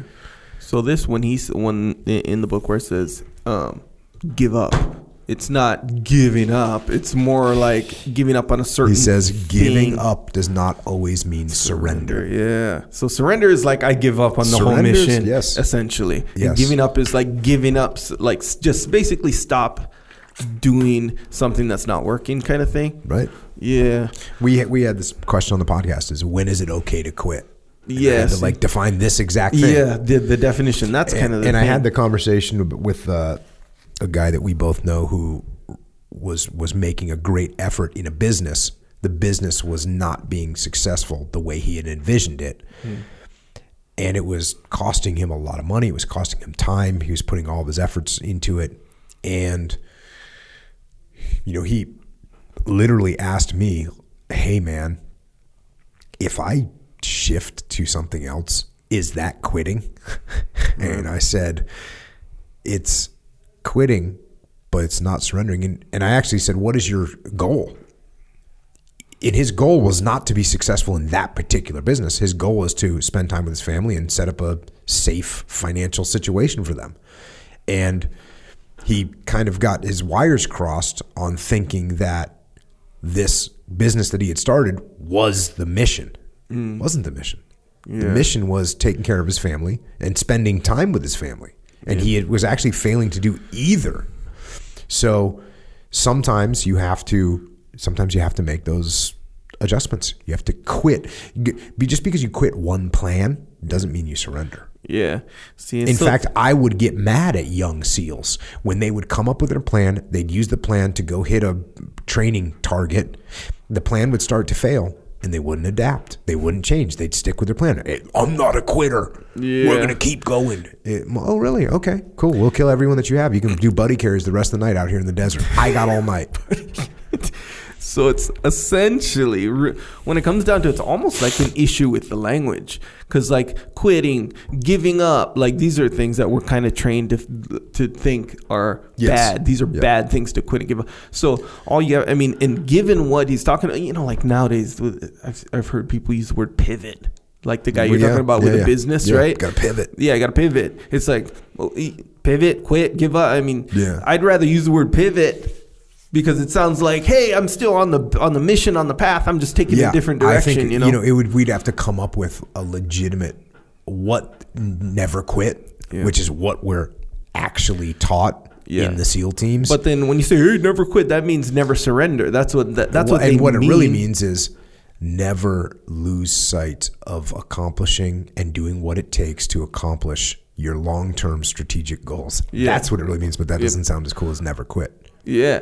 But then give up, same thing. Yeah, give up means like, this is too much for me, or I'm not willing to work hard through it, or whatever. That's what it feels like it means. But in this book, it doesn't mean that. It means here's a little dichotomy for me that kind of hurts, and I think it's pretty much ego talking. But when I hear pivot, I always think, oh, things aren't going so well. Exactly, kind of giving up on that thing, aren't you? You know what? That's kind of a negative connotation, which is not good. I'm criticizing myself for even having those thoughts because you do have to pivot in business. You do have to pivot in combat. You can't be like, oh, here's what we were trying to do and it wasn't working, so we're just going to do it harder. No, you actually have to say, hey, this isn't working and we're going to make some adjustments. We're going to pivot. Yeah. And I think that's what that word was sort of introduced to that whole space to mean because of all these different. But then here's the thing, though. On the flip side of that, some guys, they'll give up. They'll straight up give up because it's too much work and be like, I'm going to take a new direction in life. I'm going to pivot towards, more of the... more personal stuff. Some more personal things. Focus more on, Meanwhile, they surrendered their whole mission because it was too much work for them, or it didn't come as easy or quickly or whatever. We're going to pivot hard. If we need to. Yes. Sure. Check. Next. Ability to accept defeat in such ways is no fault of character. In fact, a man who can take it and still do his best without bitterness is highly regarded in the army and in civilian life. But there are other ways of meeting defeat or disappointment that are destructive and may result in psychological casualty. The familiar sour grapes reaction is what happens in a man who has set his heart so firmly on a particular achievement that he can't give it up and face the fact. So he belittles or runs down the very job he wants so much to have. He says pilots are all crazy or fools and the whole flying game is a jip. Yep. We have to talk to Good Deal Dave Burke about that one. Good deal. No, because that definitely happens. You get someone that's trying to achieve. You don't even care about a black belt. Yeah, it's not even that big of a deal. Yeah, like cool. Don't get one because apparently you're not. Sour grapes. Sour grapes. You know where that expression comes I do from? not. Yeah, so I didn't either until I was well into adulthood. So it's like an old, what do you call them? Little fable. I don't know. What is it when it's like a story that didn't really happen, but it was like. So go with fable. Super short. So this fox was hungry and saw some grapes up on the vines, right? And so the fox was like, dang, they're pretty high, so it's all good. I'm going to jump up. I'm going to eat those grapes because I'm hungry. Jumps up, misses the grape. He can't jump high enough. So he's like, all right. He comes back and he's like, I just got to jump higher. That's all. So he jumps even higher. Still can't get him. Tries again. Still can't get him. Again. Still can't get him. Finally gives up. Doesn't pivot. Gives up. And while he's leaving, he says, those grapes were probably sour anyway. There it is. There you go. Don't like that. Continuing. More likely to occur is a sort of symbolic running away through feigned illness or physical defect. A man faced with failure to pass an examination for a promotion or he has longed for may suddenly announce that he is colorblind or nightblind or has some other previously undiscovered defect that would prevent a success. Or he may become actually ill and be honestly unaware of the connection between sudden sickness and frustration. This is a feigned physical defect is a big one for people that don't make it through some kind of military training program. So what is that? It's like, we're like, well, what happened? Oh, I hurt my leg. Right. Like, oh, and maybe they didn't. Or wait, so are they blaming something that actually is occurring, or are they just sort of making feigned it up? Physical effect. Hey, I couldn't do this because my leg was hurt. That's why I didn't make it through the program because I got this, I got that. Yeah. Okay. And then the other thing that they make is sometimes people actually get sick, but it's because they're, like the mind-body connection. It's crazy. Back to the book. Each man, no matter how strong mentally and physically, has his limits beyond which the strongest will cannot drive him. The wise man learns his own tolerances and cautiously retreats, if possible, to a more defended position when hazards and obstacles he is in danger of are too great. It's amazing that they so clearly understood this. And this is 1942 or something like that. And they're saying, look, they're saying the exact same thing. That's a big revelation to say. Pivot. They're saying the same thing. Sure, yeah. Rage, a two-edged weapon. A group of tanks stands in a field, silent, motionless, and dead. Suddenly, switches are thrown, motors start, and they become alive. Noise bursts from their exhausts, and they roar to attack. A gun is inert and dead until a high explosive powder is set off in its chambers. A bomb without nitroglycerin is a dud. All weapons are mere useless pieces of metal until the release of energy brings them to life. Man, too, as a weapon of war, must have energy released to galvanize him into acting. Fighting soldier. And the high explosive that sets off a man's fighting power is emotion. There are certain things that a man can do in an automatic way without the fire of emotional energy. But these things would win no wars. Without fear and without rage, he could not even defend himself if the enemy were aiming at him and about to fire. Slap a man's face and he will become enraged. Drop a bomb beside him and he may become terrified. But although the two feelings may seem to the man very different, inwardly, the changes that take place in his body are similar. His heart beats faster. His blood pressure rises. His blood is shifted from internal organs to the muscles. His digestion stops. Sugar in his blood increases. His hands tremble. His voice quivers. The body wastes in the bladder or bowels may be expelled. He becomes alert and ready for instant action. Whether all this extreme preparation for action by the body is a good thing for the soldier, or whether it will actually endanger his life, depends on the circumstances. When in primitive hand-to-hand combat, when the last ounce of energy of which the body is capable must be summoned instantly for one tremendous spurt of running to get away from peril, or for one outburst of physical strength to down the foe, rage or fear will pour into blood the adrenaline necessary to rouse that vital energy. If immediate vigorous action is impossible, however, and if life depends instead upon the cool-headed use of skill, self-control, and discipline, then violent emotion can put the soldier in mortal peril. So this one thing can kill you or save you.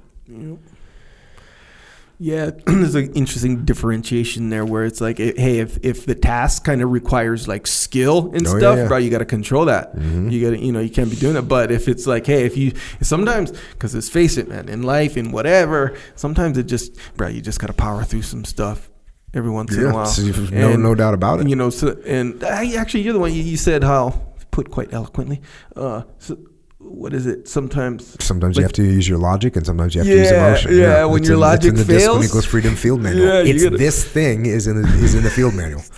Sometimes if your logic fails, like if you can't think of a good reason why should I do another set or why should I go compete in this thing, you have to let your emotions get in the game. Yeah. And then sometimes your emotions get shut down. Yeah. Because you think, this is just stupid. This doesn't even make sense. Yeah. Well, then you got to let your emotions go. What do you mean it doesn't make sense? Because you're being weak. Yep. You don't like that. No. And that's bad. Actually, the logic one, a lot of times is it's more dynamic, I'd say, because you can have full I don't know about you, but I can have full conversations in my head. And the working out one was a big one where I'm like, think about how you'll feel after. That's going to be the benefit, But then at the same time, I'd be like, hey, wait, but you could easily rest right now. Yeah, you can get recovered. So it's like. You're one of those guys that has a huge, huge surplus of standing by things that are like, look, the most important part of working out is rest. You don't grow. You don't get stronger when you're working out. You actually get stronger when you're resting. Yep, when you recover. You got that little voice. You got that one little monkey on your shoulder that's whispering those things. Yeah, but now I got you who in like the big monkey. Yeah, even bigger one, because and I got this from you essentially where it's like, okay, this is kind of the conversations going on in my head typically. So yes, I can be like, yeah, the recovery, that's how you get the gains, whatever. That's on one side. Then the other side is like, wait, but you want to train a whole. There's way more to working out than just getting bigger and stronger. Mm-hmm. There's more to it. There's mental exercise. There's mental toughness exercises in there. There's doing discipline, all these things. Oh yeah, and they're more like they're longer lasting like things to develop. Like when you develop them, they apply to more things. So I can easily be like, hey, I don't feel like it today. That's my body telling me I should rest today. Yeah. I really don't feel like it physically. And that is true. It's probably true. But what else is true is if I can train myself to power through these sorts of situations, even though they're true, that's going to serve me way better in life. So if I develop that skill. Will not allow this. Yeah. So I'm like, dang. So now I got 2 monkeys on my back. I was explaining some of that stuff to my youngest daughter. About how competition is good. Mm-hmm. And the reason competition is good is because life is a competition. Mm-hmm. It is a straight up competition. And if you're not good at competing, if you don't get comfortable with competing, that's going to be a problem when it comes time to compete, which you will have to do. You're not going to get through life without competing for things, for whatever. Yeah. It doesn't happen. You're going to have to compete for a job. You're going to have to compete for, to meet someone, to be your wife or husband. There's a competition going on for that. Yeah. They're just not like down for the cause out of the gate. No, you got to fight off other humans. To get what you want. Yeah, whether it's a spouse, whether it's a job, whether it's a promotion, whether it's a part in the school play. There's other people that are going to be trying. I was telling my little daughter this. You think they're just going to step aside when you show up? You want the lead role? Yep. You gotta. It's a competition, and you must destroy the competition. And the way you do that is you compete. You compete in different things a lot. You push yourself, and you figure out what it takes to step up. Yeah. Like wrestling a lot. Wrestling puts a lot of pressure on kids. And it is straight competition, mano y mano, or in the case of my daughter, what is that? Female womano versus womano. It is straight competition, you against another human being. One of you is going to win, one of you is going to lose 100% of the time. Yep. That's what's going to happen, and it's all on you. Yeah. So that's really good for people. It's good for kids. Yeah. Well, jiu-jitsu competition, same thing. And then you can just say any kind of competition. Yeah. Yeah, it's like a dichotomy too, in the spirit of accuracy. It's kind of like life. Not to get too deep here, but life is half competition, half collaboration. So again, it could be different. It could be 60-40 and whatever it could be you're 100% competition for me and a bunch of collaboration for you. But no. But here's the thing where you get people who lean too far towards competition. They start to alienate people and they can't maintain relationships, like all these problems. They're playing the short game. Yes, and the collaboration thing as well. If they're playing the long game, that's not a factor. Yeah. Because they're realizing, I'm going to win in the long game. So this short game is a sacrifice. No problem. Because I want to, I'm not going to do something that's going to create an antagonistic relationship with these people that I'm going to count on in the future. So guess what? We're going to take a little hit right now. We're going to make some, you make compromises because you're focused on the long game, because ultimately it is a competition. Yeah. Well, it is a competition. Sure. Not everything's a competition. A lot of it is a collaboration, but most times we collaborate to compete. Yeah. You see what I'm saying? So it's like a little balance, like a little dance you're doing with collaboration, competition. That's why I think anyway, I don't know, but from what I can view or see, observe, that if you lean too much towards competition, you jam yourself up. And if you lean too much towards collaboration, there is a dichotomy. You jam yourself up too. It's like you can't succeed. It's like you can't get out of like your little cloud. Yeah, it should be balanced. And if you are competing on things, because there's people that compete on things that don't matter. Yeah, that don't matter. And then or they compete when they should be collaborating. Yeah, that's true too. Or they're afraid to compete, so they don't compete at all. Yeah. So there's all kinds of problems. But yes, I'm speaking a little bit simplified for my daughter, because what I want my kids to realize is that there is competition. Yeah. And that they're part of it, whether they want to be or not. That's the point that I'm trying to make. Oh, yeah. And so when I talk to my daughter about something and she gives me a kind of a shoulder shrug about something, when it's not a shoulder shrug situation, then you aren't understanding that things are a competition and life is a competition. And you know what? It is hard to say. It's very extreme to say everything in life or life in general or life as a whole is a competition, that's a real extreme statement. And I totally agree with your point. And you are correct that can result in then a bad attitude, and not even just a bad attitude, a bad life. I mean, you can end up, like you said, you can alienate everyone, and you can end up alone, and you're competing, and I beat that person, I beat that person, and now you've lost. That's the thing, is you've lost a whole section of your competition, which is developing relationships with other human beings that you can then count upon in your times of need, or that you can provide for. It's like you've ruined everything. Yeah. So, but what I'm saying is, even that right there, if you think about it in terms of what I just said, you lost. Mm-hmm. Yeah. So ultimately, to win the competition, you have to be aware of it. You have to compete. Yeah. Competing, this is probably the crux of what we're trying to say. Competing doesn't always mean smashing the other person. Yeah. Competing doesn't always mean that. Sometimes competing means actually letting the other person win. Yeah. Yeah. Competing sometimes means compromising, because I'm going to win the long game. Yeah. I'm playing the long game over here. Yeah. And you're playing around with the short game. You beat me. Luck. Hey, good job. I'm going to applaud you. I'm going to give you a golf clap. Yeah. Yeah, man, it's true. Because at the end, you can collaborate all you want. But if you have, like how you put it, the long game, which is a really, really effective way to look at it, by the way, with everything. But if you can be collaborating and be the best team player in the whole wide world, but your goal is for your team. You're the team player. Is for your team to win, whatever you're doing. And win, I mean, here's the thing where I think people get emotionally jammed up when they hear like everything's a competition and that shouldn't be like that or whatever. To win in life, meaning they think that like I win, you lose kind of thing. Yeah, that's part of it, yep. But really when it comes out, even like just genetically, right? You know how you say, finding a mate or reproducing, whatever. It's like survival of the fittest, right? Darwinism kind of thing. Like organisms compete for mate, compete for this.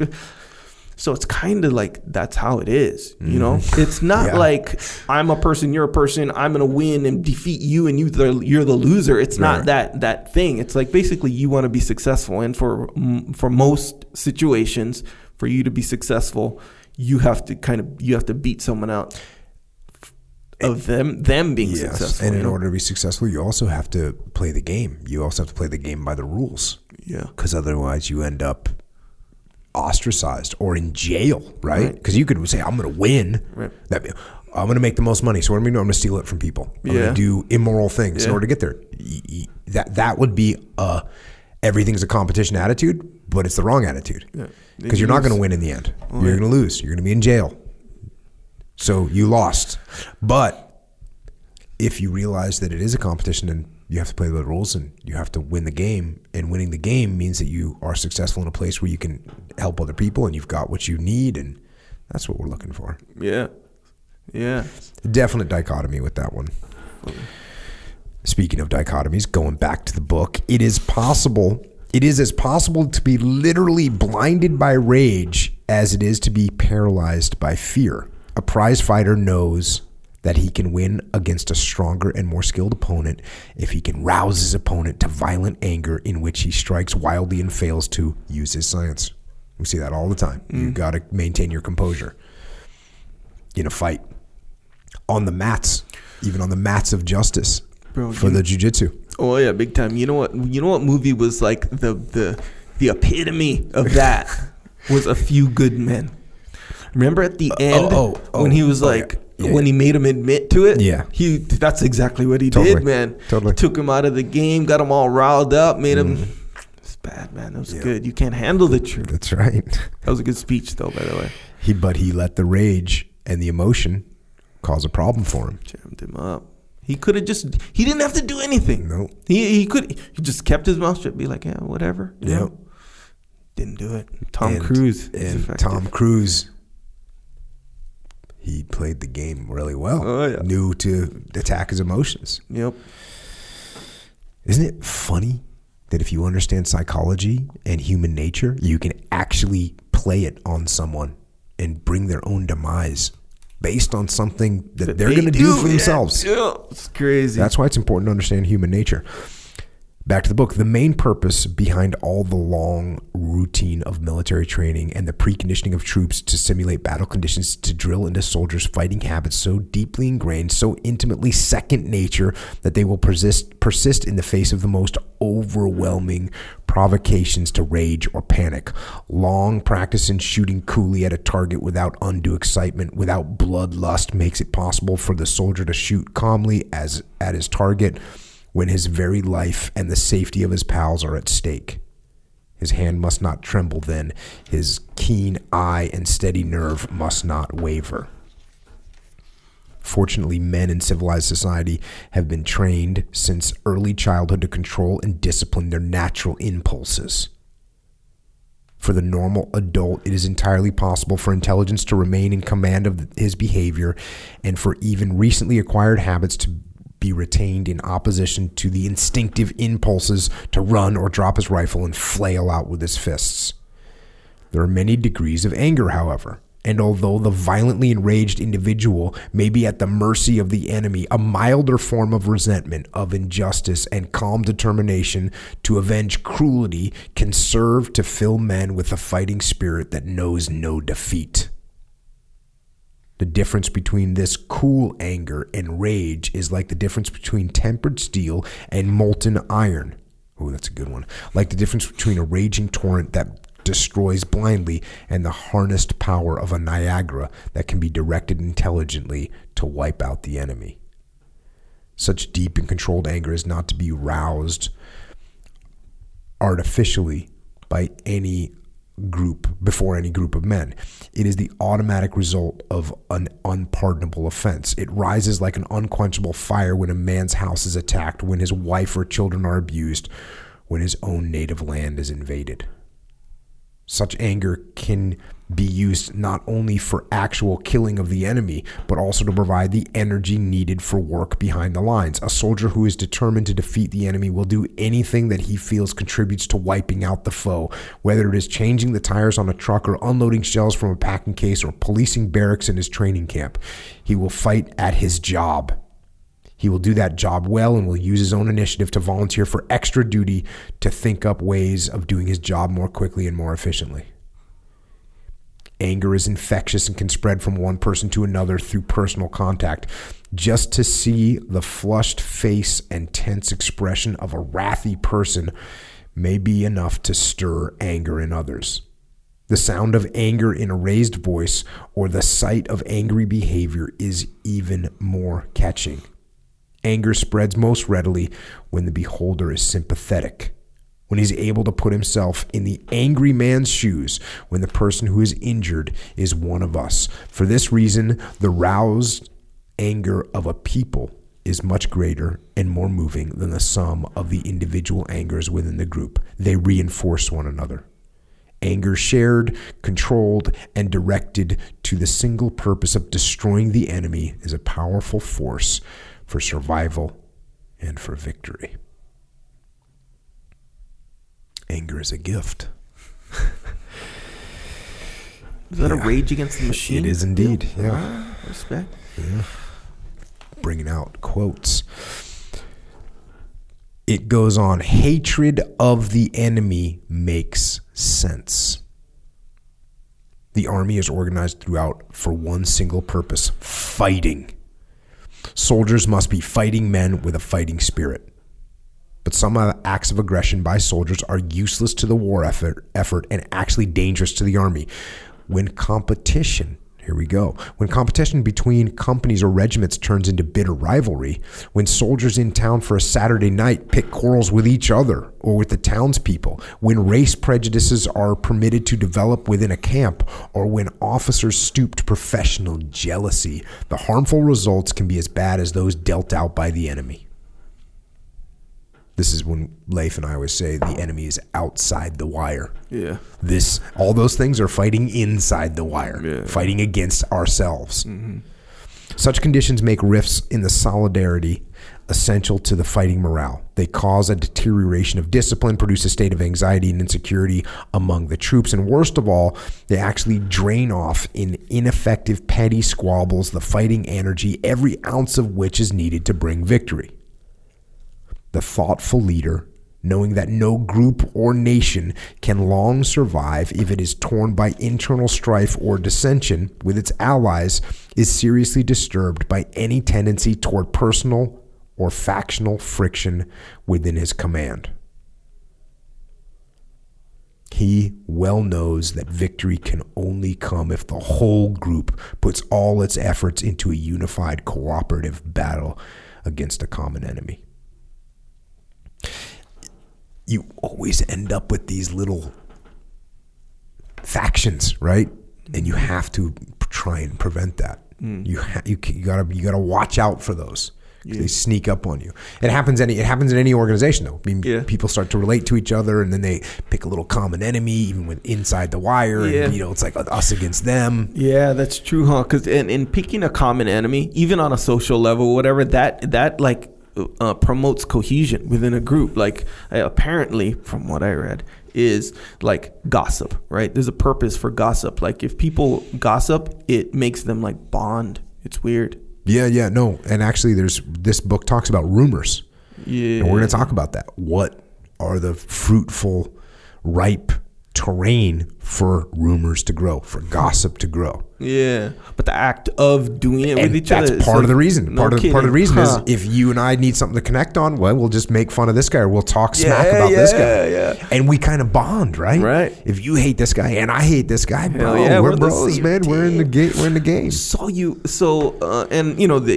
This says, and you say that you should try to prevent those, little clicks or whatever, right? To kind of. Do you think there's benefit to them actually? There is benefit. Maybe just on a low level, not even on a low level. There are benefits, but it has to be balanced. Because guess what? I'm the task unit commander of Task Unit Bruiser. Yeah. I have Charlie and Delta Platoon. I want Charlie and Delta Platoon to be competitive against each other, so that they're pushing to try and make each other, or try and become their best, so they can talk smack to the other guys. We beat you in this thing. We beat you in that thing. Okay, cool. That's positive. I want that to happen. What I don't want is Delta Platoon figures out a good standard operating procedure and doesn't share it with Charlie Platoon because we want to keep outperforming them on this drill, or vice versa. Yeah. That's what we don't want to have happen. Yeah. So you've got to balance these dichotomies, yes, and you want to have these little competitive groups. And inside, guess what? Inside of Charlie Platoon, there's Squad 1 and Squad 2. Yeah. They should compete with each other. And inside Squad 1 and Squad 2, inside Squad 1, you got Fire Team 1 and Fire Team 2. They're competing against each other. And then inside that fire team, you got 2 swim pairs. And they're competing with each other. So you want to establish that healthy competition, but what you want to make sure is that it doesn't cross the boundary into sabotage. Right. Yeah, so it's like it has to remain at all times. The little mini competitions or competitive situations have to remain within the boundary of the team goal. Like it can never cross over that, right? Like it has to be. It all has to support the team goal, right? Whatever that means. Yes, we can't ever be taking away from the fact that we have a unified mission to execute and achieve. We can never let anything undermine that goal. Yeah. Ever. Yeah. And that right there, we throw around this term, putting the mission first, right? Yeah. Like, you got to put the mission first. Like, we throw that around. Mm-hmm. But if you think that through to its ultimate end, it is the most powerful force that you can have from a leadership perspective, from the way that you operate and the decisions that you make. Because you look at some decision that needs to get made. Mm-hmm. And if you truly ask yourself the question, okay, how will this move us towards our objective in a positive way? Yeah. If it will, okay, we're moving in the right direction. Sounds like a good idea. If it's not doing that, it's the wrong decision to make. And so it comes time to fire someone. You're firing this person because they talk back to you and They got a bad attitude. Okay, so then you ask yourself, okay, what does this do to our mission, our ability to execute our mission? Right. Well, the guy's a turd, and he doesn't know his job well, and he's been slacking off. Mm-hmm. Okay, and no one likes him. Guess what? He's getting fired. Yeah. But, okay, wait a second. I don't like him. I don't like him because he rubs me the wrong way. I don't like him because he's got a big ego, which means he's brushing up against my big ego, which is making me hold it against him. Yeah. And by the way, he's come up with a couple ideas that were better than mine, and I resent him for that. And by the way, he's asked some questions during my last brief that were really hard for me to answer. He kind of put me on the spot, right? So all these things. And so I rack those things up, and and now I put together my little clique. I start saying, hey, he does this, and he did this on this op, and all of a sudden I got a reason. Yeah. And now I need to ask myself, okay, am I furthering the mission? If I get rid of him, who's going to replace him? He has experience. Who's going to replace that experience? Yeah. He's another body. Who's going to replace that other body? And so if you make your decisions based on what's good for the team, by the way, what's good for the team is what's good for the mission. You have a team to accomplish the mission. If your team is dysfunctional, you're not going to accomplish the mission. Yeah. If your team is destroyed or part of your team is lost, you can't accomplish the mission. So if you really truly look, is what I'm doing accomplishing? What about your family, right? Your family mission is to provide for your family and take care of your family. Mm-hmm. When you start looking at things from that standpoint, hey, I really want to get this new car. Yeah. Right? I really like this new car. Sure. Okay, we know that that's an emotional decision. Yeah. Buying cars for most people is an emotional decision, myself included. Yes. Americans, it's not even just Americans, people love cars. I don't know if it's because the advertising thing, but cars represent freedom. You have the ability to travel hundreds and thousands of miles on your own accord. Yeah. And maybe you just need to travel to the grocery market. But still, the car gives you freedom. Yeah. And then the car, in a deeper level, is a reflection of you. Yeah, your identity. It's literally something that you get inside of. And when people look at it, they're looking at the metal and steel version of you in your own mind. Yes. It's true. So it can be hard to drive a 1997 Dodge Grand Caravan with a duct tape on the window. Sure. It can be hard. The fires in San Diego in 2003, were you here for those? Yes. They poured ash everywhere. Mm-hmm. So that ruined a lot of paint if the cars were sitting outside. So my 1997 Dodge Grand Caravan had all peeled paint. It looked like just horrible. Sure. Peeled paint. It was like a dark red, but then there was these flakes of clear stuff all over it falling off. Dang. Sorry. So if you looked at that car and I saw that car as a reflection of me, it was pretty low reflection, you know? Yeah. Nothing against my brothers out there that are driving the minivans. Props. You got the family. You make that your priority. Because what I could have done back in the day was say, you know what? I really want to get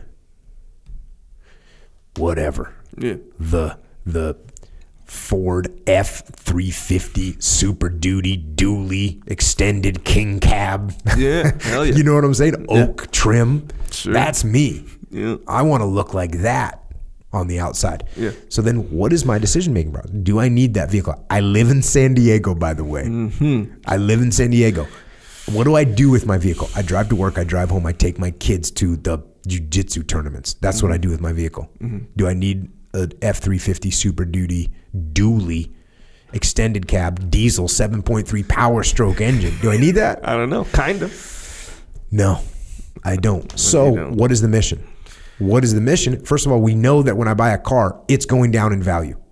If I buy a piece of property, I buy a house, I buy a home, that's going to go up in value over time. Sure, it might go up and down a little bit, but over time, it's going to go up in value. Yeah. Over time, my kids can have that in 30 years. That they don't want that Ford in 30 years. That thing's barely even running in 30 years. Yeah. So what is my mission? My mission is to provide for the family, protect the family, take care of the family, set them up for success in the future.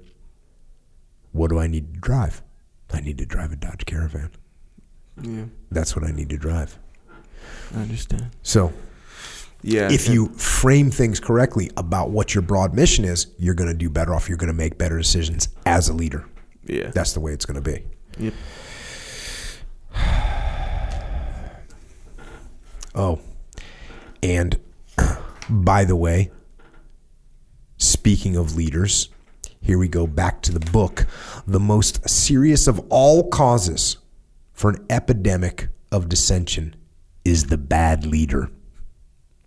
When, as sometimes happens in any organization like an army, men have placed over them a man they do not trust, one who loves to show his authority and throw his rank around, or an unreasonable martinet, the whole outfit will be filled with resentment. Since it is impossible to show this antagonism to the officer who is at fault, the troops go around with chips on their shoulders, daring each other to knock them off. The only way to wipe out such an infection of dissension is to track down and remove the cause. If men believe they have a grievance, even if the complaint is unjustified, they should be permitted to tell their troubles to someone in authority. If an officer gives them a patient hearing, investigates conditions with a fair and open mind, and explains his findings to the men, they will usually be satisfied, even in cases where it is impossible to do much to correct the objectionable state of affairs. This is such good advice. Guess what? When you're in a leadership position, you're going to have people that are going to complain about things, they're going to see problems. And what you should do in those situations is listen. Listen to what the team has to say. Listen to what that individual has to say. Yeah. Get feedback. That's what you should do. Back to the book. Just telling their troubles to a willing listener serves to get the air cleared. And in cases where men make constructive suggestions for correcting conditions, they will take in the organization a pride that they never had before. So your guy tells you to do something or asks you to do something or gives you a suggestion, use it and give him credit. These are reasons why for many years in our Army, any officer or soldier has been free to tell a grievance to the Inspector General sent periodically to each place where there are troops. Inspector General is like a internal affairs type situation. But you shouldn't need to resort to that. You know, if you're a good commander and a good leader, when the internal affairs people show up, they get told, hey, everything's awesome. They have no grievances to put out there because they already told you. And then you gave them an answer. And then people say, well, what if I can't answer the grievances? Well, then will you figure out what the answer is? If my subordinate comes to me and says, hey, we're not getting the right food out here. Well, I don't just say, well, sorry. No, I say, okay, let me see what I can do about it. Hey, this is what's going on. By the way, there's a lack of flights heading in this direction. The supply trains are getting blown up by IEDs. We have an alternate plan for food. We're going to try and make it happen in a couple months. But right now, we kind of got what we got. And now what do you say? You screw you? No, you go, okay, I understand. Yeah. We're at war, for crying out loud. I understand I'm not going to get steak dinner every night. It's not happening. No. Even though we might want it, we're not going to get it. Sure. So hear out those grievances. Some people get concerned that if you start taking grievances from people, then it turns into a bitch session. Yeah. Right? You heard this word, this term before? The bitch session. I'm actually, in general, not scared of bitch sessions. I'm not scared of them because if you ask me a good question or you ask me a question, I should have an answer for it. I'm the leader. Yeah. If you're in my platoon and you have a question for me, I should be able to answer it. Yeah. If you have a bitch, I should be able to give you a reason why that is occurring and why we either can move forward with some kind of a corrective measure or why we cannot because of the following limitations that we're under. Yeah. So I'm not really scared of bitch sessions unfolding. Have I seen them become unproductive? Absolutely. I especially see them become unproductive when we start to like lose the conversation. And if you ask me a question and I say, because, yeah, you know, if you say, hey, why can't we get better food? And I say, because, then you say, because of what? And I say, because I said so. Now we're going to have a problem. Yeah. Now this bitch session just became unproductive. If you say, hey, Jocko, we've been here for 2 months. Why can't we get some better food? I'm like, you know what? Right now I don't even know, because I agree with you. The food is pretty bad, and I like food. And so let me take a note here. I'm going to write down, I'm going to send it up the chain of command. We can figure out, A, what's going on, why we don't have good food, and B, if there's a way we can possibly start making this happen. I hear you. Mm-hmm. Bitch is now subdued, right? Mm-hmm. The complaint has been subdued. Yeah. Because I gave you a legitimate answer. I didn't even give you a solution by any stretch. Mm-hmm. I just gave you an answer. I just took your information and heard what you had to say, which is legitimate. I've seen people where they send up a complaint and they get subdued, but then the leader doesn't follow up on the complaint. Yeah. Like, I don't follow up and actually go up the chain of command and say, why aren't we getting better food? Yeah. That's going to be a problem. Next session, it's, hey, you said you were going to do something. What's the answer? And I say, well, but. Now you're mad. Yeah. Rightfully so. Yeah. And that's really it. That's really the what tells the tale. Because, like, okay, so a bitch session, right? That'll, along with complaints come what I think is more important than, like, the complaint or the issue that's complained about. More important is the motivation to complain. So let's say the food is junk, right?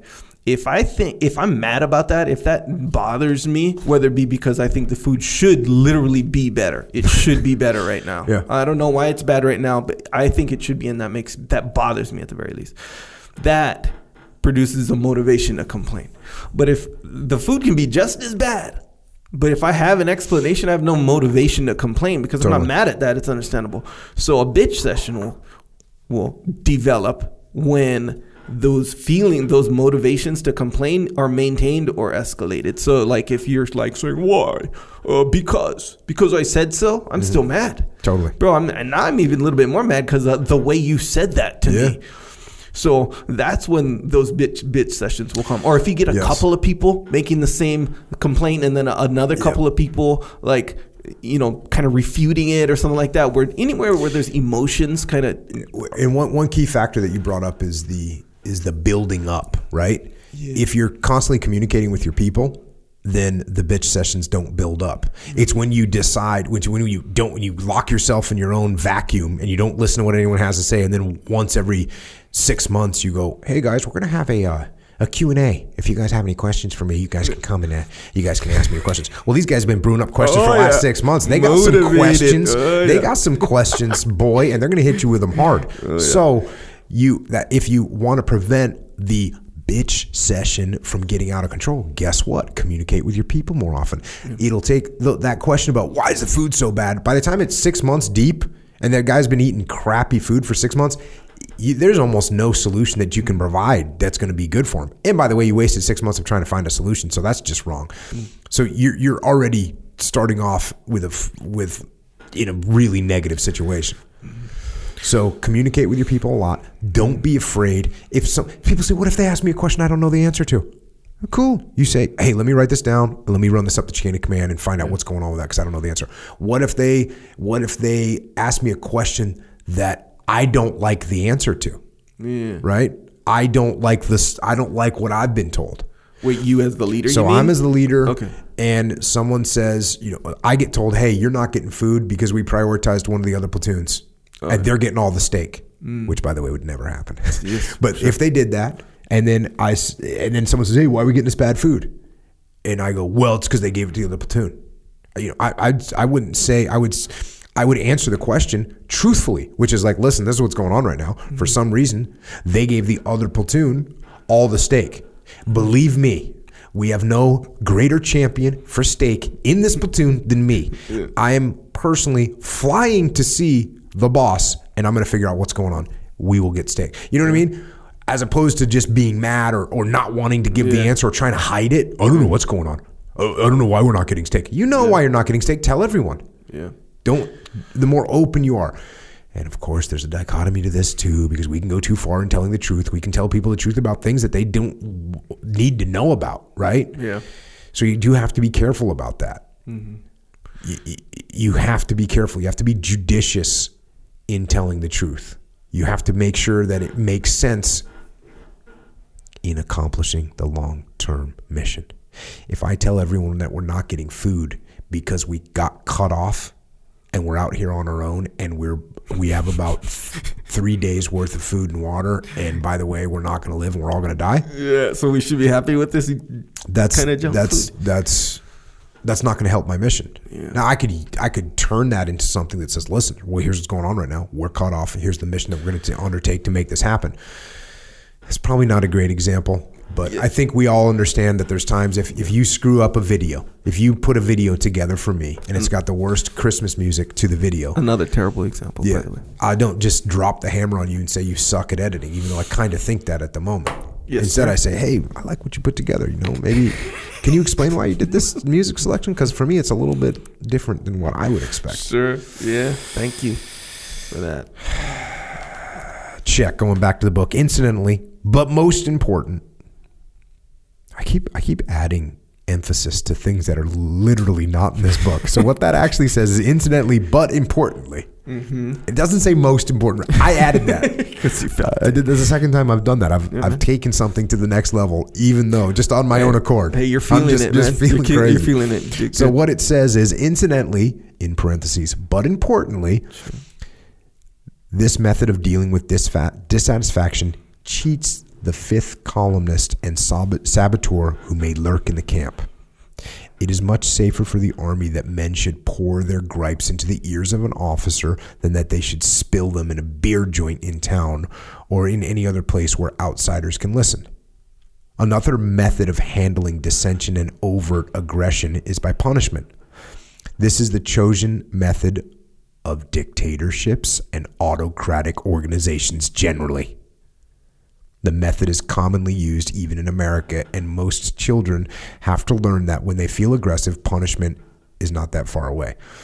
So another thing you can do when somebody asks, a question, hey, Jocko, can you tell us why we're not getting any steak? I'll tell you why. We're not getting steak because you haven't worked hard enough. Guess what you're doing tonight? KP duty or whatever. Like when I punish you for asking a question, that's like what autocrats do. Dictators do that. Back to the book. Sometimes the soldier's troubles cannot be attributed to any one person. They are due to the conditions of war or of army life. An ambitious and energetic man may find himself so wound up in red tape that he cannot do a good job. An organization may be all set to go forward to an objective, but is hindered by failure of supplies, by shortages, by weather. No one is to blame. Which I kind of disagree with that statement because if you're in charge of that, then guess what? You should have figured out how to get the supplies there in time. You should have figured out a contingency plan for the weather. But what they're talking about is sometimes things go wrong, and continuing on, this natural need for someone to blame and punish when things go wrong, responsible for much race and religious prejudice, is also the cause for most quarrels that grow up between allies and between one branch of the service and another. So when you have these inter-service rivalries, it's because there's no one else to blame. When you have organizations where the production guys, the sales guys are selling stuff and the builders of the stuff, the engineers that design the stuff aren't getting it to them in time, or they're getting it to them in time, that's fine, but just the market is down and they start hating on each other when they should be focusing on how to adjust to the market adaptations that need to be made, or the market adjustments that need to be made. Instead, they're going at each other's throats. Why? Because they're looking for someone to blame. Don't look for someone to blame. Figure out what the problem is and solve it. Back to the book. An occasional individual in any large group appears to contradict all the rules about how aggression was built up. He will turn nasty when this is a really interesting psychological profile. So I'm going to read this again. An occasional individual in any large group appears to contradict all the rules about how aggression was built up. He will turn nasty when he is treated with kindness and becomes very docile under punishment or frustration. He is excessively polite and cooperative as long as he is kept in a subordinate position, but when he is put in command of other men, he becomes tyrannical and overbearing. Such peculiar behavior is often the result of too severe punishment of self-assertion or aggressiveness in childhood. This man is carrying around his own grouches and resentments bottled up inside him. He is deeply anxious to punish and hurt other people, but as long as he is faced with the threat of punishment himself, he retains his childhood fear of showing his feelings. As soon as other people treat him decently and no longer appear like a threat to him, then his meanness lashes out. People who have this curious reversal of normal reaction to other people's kindness or aggressiveness often like to boast that they are tough or hard and that they respect a man who will stand up to them. This boast is an explanation that fools many people, even including the explainer himself. Actually, the respect they claim to feel is nothing but an unconscious fear, a secret fear that the rebellious subordinate will punish them. Such men make poor leaders. They make their subordinates angry and uncooperative.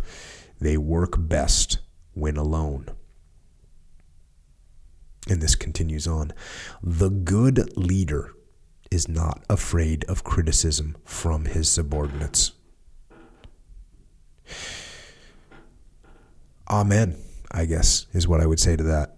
A good leader is not afraid of criticism from his subordinates. He will encourage it as a constructive and cooperative way of eliminating causes for resentment and dissension. And he will use it himself in dealing with his subordinates. But the criticism should be constructive and directed at some true cause of the difficulty, not some imagined evil or some harmless and defenseless person of the group. It should not be a means of passing the buck. Here are some rules for critics to keep in mind. So when you want to start throwing darts at the old man. 1, stick to things that can be corrected. Don't criticize dead issues or unalterable situations. You ever notice some people just get stuck? They get stuck on something and they'll just never let it go. Hey, that happened 3 months ago. I get it was a bad decision. If I could go back in time, I'd do it a different way. Yeah. I didn't. Yeah. That's the call that got made. Here's the adjustments we've made from what we learned, and here's where we're going forward. Are you good with that? Yeah, but I'm just saying it was. I'm just. 2, be specific. Keep to concrete issues. Say what. 3, limit the issue. Don't blame the brass hats or the men in general. Say who. That's a good one. A lot of times we just like to blame them, right? They did it. Yeah. Suggest practical solutions to problems. Don't arouse emotion without suggesting what to do about it. Say how. 5, stick to facts. Don't swallow rumors, especially Axis-inspired rumors. 6, criticize leaders or men for their acts and policies, not for their personalities. 7, put blame where it belongs. Don't find scapegoats. I was gonna ask, I wonder why it's so like appealing, or for lack of a better term, to blame other people. Because I guess when you think about it, it feels like if I don't have to blame myself, that's a safety thing, right? So we'll start there, and then sure, someone will blame other things that are not people, like, I don't know, the weather or the, whatever. But it's like, it's almost like it seems more satisfying to blame other people. Because, I don't know, maybe because they... it feels satisfying because it takes the blame off of you. Yeah, but even more than like blaming the weather, right? Weather is like, it's almost like it's more satisfying because if I can blame someone else, because someone else has the capability of actively trying to get in the way of my success. So it's almost like, this is what it feels like. I don't know. I'm just wondering. Yeah, because I don't feel good about blaming anything or anybody or anyone. Yeah, so it could because you're really in touch with like, that part of things. But I'm just saying, just by nature, because it has to be a natural thing, right? It has to be like a natural reaction to something, I would think. And different people have it worse than others. I would say that's a reaction that's not too natural, and it's a reaction that you have to nourish and raise correctly in yourself. Because when a little kid spills the milk, when you walk into the kitchen and your daughter's sitting there and the milk is spilled over, you say, what happened? And she says, the milk spilled. Yeah. She's blaming the milk, an inanimate object. Right. Already. And she's 4 years old, 5 years old, right? Yeah. I'm the same way. Everyone starts off that way. It's a blow to our ego to take the blame for things. We don't like to do it. Yeah. So it's not like it's something you have to mature into. It's something you have to figure out over time. And the more you figure it out, the better off you're going to be. Yeah. And I was talking with Dave Burke about this. Good deal, Dave. Yeah. And he was like really fired up one day. And the fire was coming. I forget even how we got on this topic. Actually, I do think we were talking about a client that we have at Echelon Front. And he was trying to explain to them that everything, like trying to explain to the boss, the CEO, everything is your fault. Everything. And the guy's like, no, I get it. But. Yeah. Sure. No. Everything. No. I get it. No. I'm all about extreme ownership. I get it, man. That's a great book. And, I'm definitely taking ownership of what's going on here.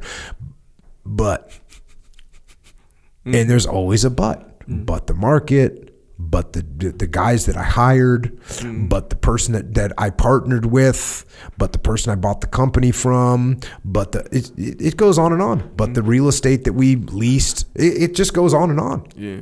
And guess what? If none of those are your problem, none of those are your fault, guess what? You're never going to fix any of them. Mm-hmm. So the idea that this stuff is 100% your fault, 100% your fault that's going on in your team, it's hard to get that through your brain, anyone's brain. Yeah, it's weird. You ever, when you're a kid or something, or whether you witness someone else do this or you do it, where it's like, let's say you lost something, right? And sometimes the first reaction, who took my whatever? What do you mean who took it? That's a seal curse. Oh. So the seal curse, if you lose something, as soon as you say, hey, who took my, or hey, somebody stole my, as soon as those words come out of your mouth, it's going to appear in front of you. You can actually do it like to find something that you've lost. You just blame someone and you'll find it immediately. Yeah. That's probably my earliest memory in the SEAL teams of, hey, don't blame people. Is that right there? Yeah. Because if you can't find your Sekimar life jacket or whatever, somebody took my Sekimar. Oh, there it is. There's the Willink stencil. The JKO stencil is on that one right over there. It was underneath another one. Yeah. But yes, that's something that we all do. But it's like a natural thing to think because I have these slippers at home. Do you mean flip-flops? No. That's the thing. They're Nike. Because in Hawaii we call flip-flops slippers. Slippers, yes, exactly. But these are slippers. Okay. They're kind of like you can just fly in and out of, like when you're walking and whatever. And so flip-flops, like if let's say you're wearing flip-flops are thongs slippers, right? That's what flip-flops are. So they're not that, because if you're wearing socks, which I have been recently because it's kind of chilly, but weak. So I'll wear socks, so you can't just slide in and out of flip-flops with socks on. Not that good, if I'm gonna take out the trash or something like this. So anyway, I have these slippers that are real comfortable too. They're like just regular Nike like slippers, whatever. So when I can't find them for a moment, there's literally like 6 or 7 places that are far away from each other, by the way, in my house. that 6 or 7 places that they could. The struggle is real. Yes.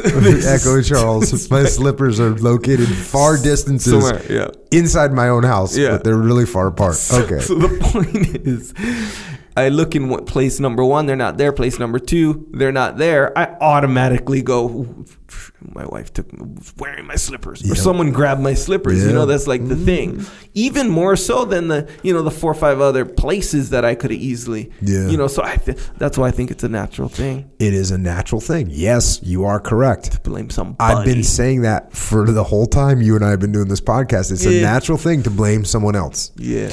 That's why this idea of extreme ownership, of actually taking ownership of the problems that you have, is very important. Yes. And it's hard to enact.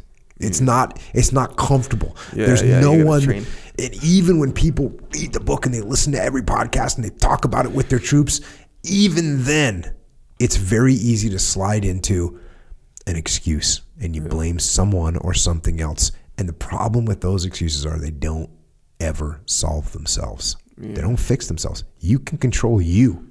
So take control over everything. Take ownership of everything so that you can make them the way that they should be. What's the dichotomy in this? That's why we wrote Dichotomy Leadership, because some people took that and said, okay, well, I'm just going to do everything myself. Yeah, I'm just, Jocko's going to own everything. So now I'm going to, you know what, Echo, send me a script for the video you're making right now. I want to review it, right? Yeah. Look, send me what's it called when you like draw the pictures? Send me a storyboard for your next video. Ownership. No, that's not what I'm talking about. There's a balance. Yeah. So this you have question, to keep it. You have to keep it balanced. So this question, you might not really care about the answer. So is it easier to blame another person or just something else, like something that's not a person? This was your original point. Yeah. And to me, it's the point is doesn't moot. matter. I feel equally horrible. I actually feel more horrible blaming another person. You seem to feel better about blaming another person. No. I feel worse. I feel bad. I'm with you. Okay. Whether you believe me or not, blaming like something other than yourself, it does feel really, really whack. Yes. Really whack. And that's kind of the rule now. I think after like 4 to 6 months of like dealing with you and this stuff, it's like it became like a rule subconsciously or whatever. It's so easy to identify when other people do it too. Yes, when fully. Like, well, I was. Yeah, and you feel it in yourself, even if you have the thought, like you feel it. But so I was thinking, wondering, and I guess it doesn't matter, right? Because the rule is the rule. But is it easier to blame a person because it's more comforting? No, I'm saying by nature, it's easier to blame a thing because then it's free. There's no guilt involved. The weather was bad. That's why we failed. Well, the weather doesn't get mad at you whereas I'm like, hey, Echo screwed up and dropped the ball. That's why we failed. You are going to be mad at me. The weather's not going to, hey, you got a flat tire. That's why I'm late. You should have left earlier. No. You're like, that's me taking ownership. Yeah. You know? But it's easy. But wouldn't it be more comforting to be like, hey, someone flat. Like, let's say you walked out to your car and your tire was flat. Yeah. It'd be more comforting if someone was actively trying to get in your way. Because it seems more like, okay, that's why I got defeated by this situation, because someone was actively doing it. I think to me, saying, hey, I walked out, there was a nail in my thing. Yeah. Now, you might take that one step, but somebody left a nail. Yeah, see what I'm saying? No, I mean, I wouldn't. I don't think I would. Maybe I would. I don't know why you're sweating this distinction. Don't blame other people or other things. That's what you do. You don't blame other people or other things. I'm reveling in the understanding. Don't revel in it. Just do, huh? Just take action. Yeah. You're right. Check. And you know what? We're going to wrap for today. We haven't even covered one of the main reasons why I'm covering this book. We haven't even got to yet. So if we haven't even gotten to it yet, I don't want to jump into it right now because it's good. This is a book where I'm highlighting entire pages. I'm just so I want to have time to discuss this properly, and we will not have time to discuss the rest of this properly today. So one thing we do have hopefully time to discuss properly. Sure. It's questionable because I know someone said the other day, I said on the podcast, hey, all we need to do is, just wrap this up. And they looked at their podcast player and there was 47 minutes left. So it took you 47 minutes. I'm blaming you. Yes, I know I am at least partially guilty for lengthy sections of the podcast, because what I can't refrain from doing is making a little comment that spurns you to talk about Hawaii 5-0, sure, other important topics, or whatever. Yeah. Mm-hmm. So we'll continue with this book next week. Right now, if you want to compete, sure, in life, look, I'm not saying you got to look at life as one big competition, win or lose. But I'm saying you should at least consider that that's kind of happening, whether you want it to be happening or not. Okay. In that view, mm-hmm, you want to get on a path of victory, a path of discipline, a path of winning. And I know you have some things that might help us in there. Yes, sir, I do. Echo Charles. So it is one of these. So if you like the way you live your life, right? It's like you're preparing for a battle metaphorically or whatever, right? Sure, you're not competing with me or with whatever in every single little thing, right? In fact, a big part of what you do is collaborate with me. True. Good Collaborate point. with other people. But that's so we can win. So we can win, exactly right. And in addition to that, if you wake up just one moment and you're in the heated competition of whatever, you're going to be more prepared to win. Yes. You know what I'm saying? Cool. If you put yourself in stressful situations, you'll be more prepared when the real stress comes. Oh, yeah. Yeah. So let's say jiu-jitsu, for example. Good right? stressful situation you can put yourself right into. Yeah. So on a daily basis. And think about this too, where, the whole collaboration, competition, balance goes. Okay, me and you, we're competing in jiu-jitsu with each other when we train, right? And we're competing with ourselves because you're using me to just get better in general. True. So sure, there's a part of it that's like you're trying to defeat me, whatever. But the main part is you're trying to defeat the guy yourself. Yes. Beat a month ago or a day ago, whatever. Yes. Trying to get better, right? And to do that, you have to collaborate with me, who's going to provide that stress on you. See, so it's always like, I think there's always an overarching competition. That's always. what's called That's the life. long game. Yeah, that's exactly. Life. Yeah, with varying levels of outcomes. Lots of little competitions along the way. Some of them are important. Some of them aren't. Some of them you got to surrender. Yeah, because it's going to propel you further in the long game. Some of them will feel like they should be a competition when they should be a collaboration. They should be. Okay. Anyway, back to jiu-jitsu. Okay, jiu-jitsu. We're all doing jiu-jitsu. If you're not, then just do jiu-jitsu. You have to. You essentially have to know the path broadly. One thing that's good about jiu-jitsu is it is also, I talked about combat and war being a revealer. Jiu-jitsu is revealing too. It reveals things about yourself. It reveals things about human nature. It reveals things about your ego. It reveals things about your temper. It reveals a lot of things. And it reveals those things about other people. And you start to be able to sense and understand other people better because you see their reactions. You see how they respond. You see how they get through or don't get through trying situations. Yeah, it's really interesting. So there's some really good benefits beyond the fact that you will get a good workout, beyond the fact that you will truly learn to defend yourself in bad situations. You will also learn about life. Yes. You will learn about people, and you will learn about yourself. Yes, sir. So go down to your local jiu-jitsu academy and tell them you want to train some of the jiu-jitsu. That's kind of abstract, though. What you said, What it's part? true. Oh, you'll learn about life. Not abstract. Sorry, It's not even general. dude. No. Okay, yeah, you're right. It's general though. Here's something specific. What if I told you I've learned more about life and people and myself from jiu-jitsu than I have learned about self-defense from jiu-jitsu? Yeah, and that's a bold statement. I don't know what that might not be specifically true because I don't think I've learned a lot. But you learned so much about actually fighting. Yes. That's kind of what I just said. Not really true. It could be for others, though. There's a lot. Yeah. But I don't want to exaggerate and lie. Well, here's why I started in whether, I think you started before this event. So there's this family.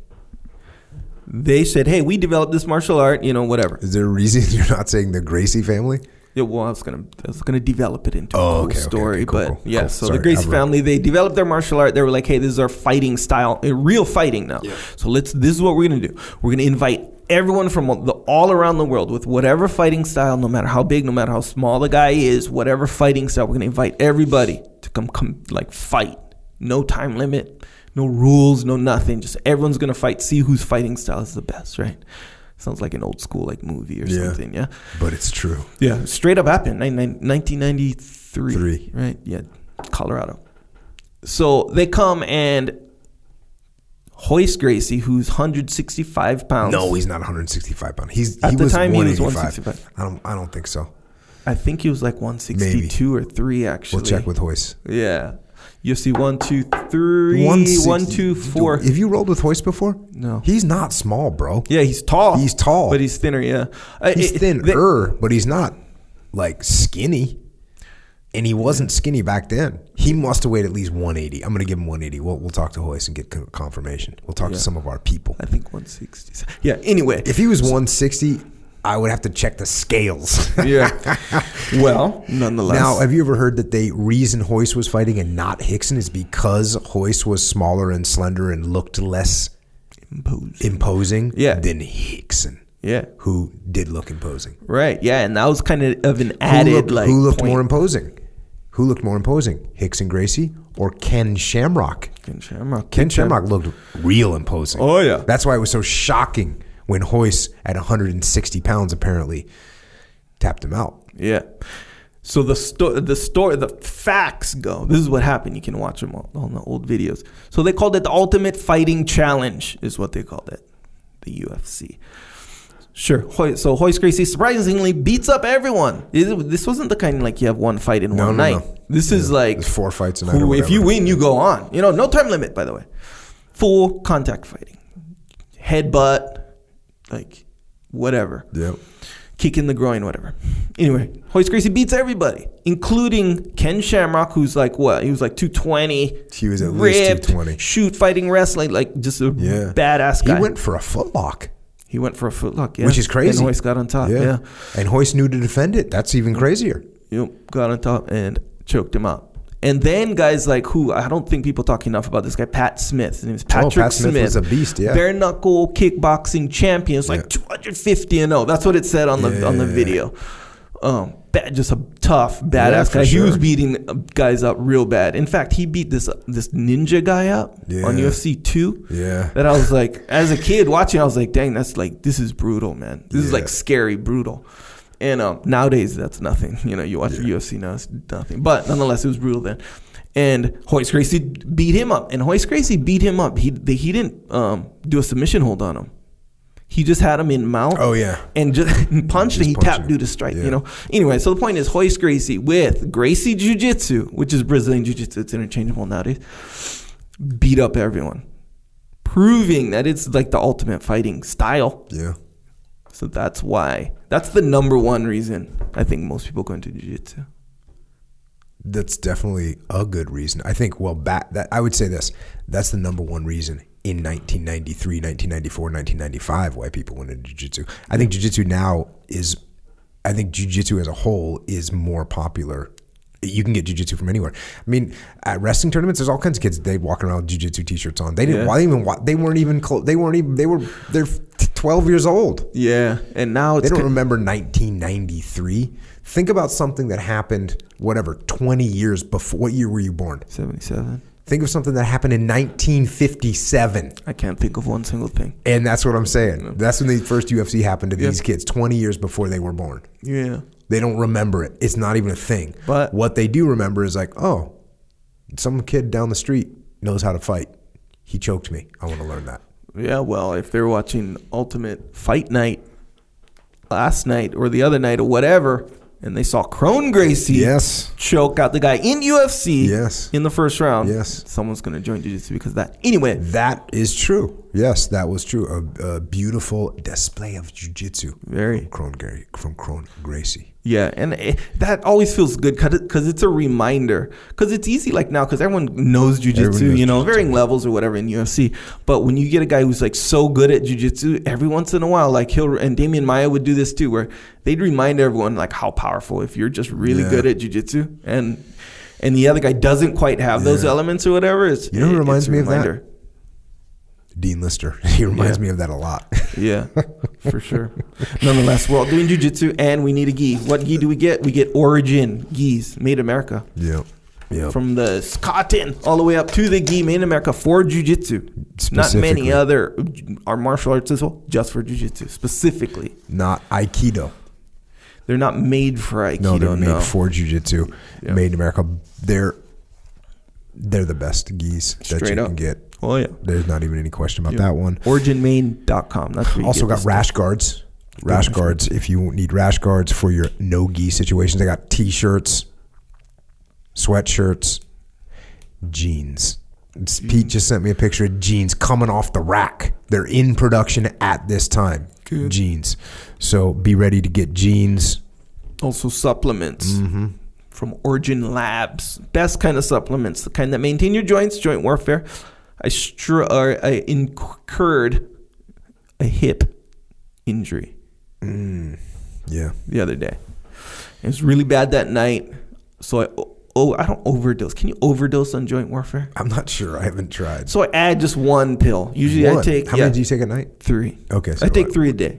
Okay, I take 3 in the morning, 3 at night. Okay, so I went 2 and 2. Okay. And I'm like, I'm just going to do this or whatever. And it was surprising. The difference between night 1 of the injury and night 2 of the injury was surprising given how the injury felt.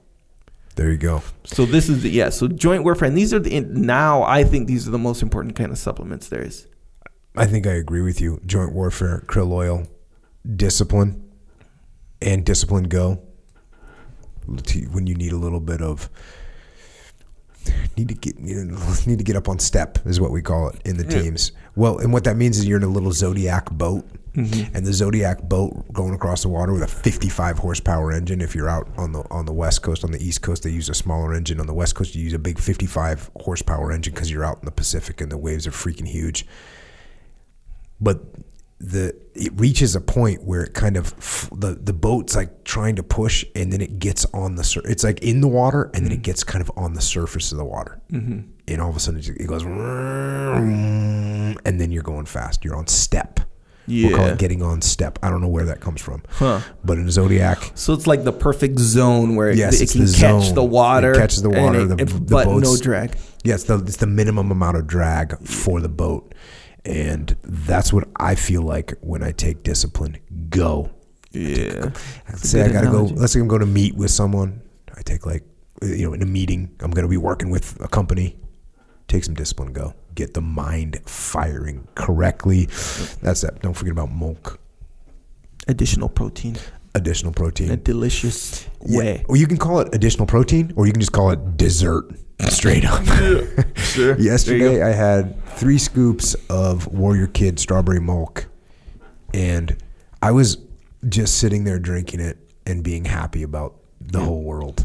Guilt-free. But the whole world. But can a beverage make you happy to be alive? Yes.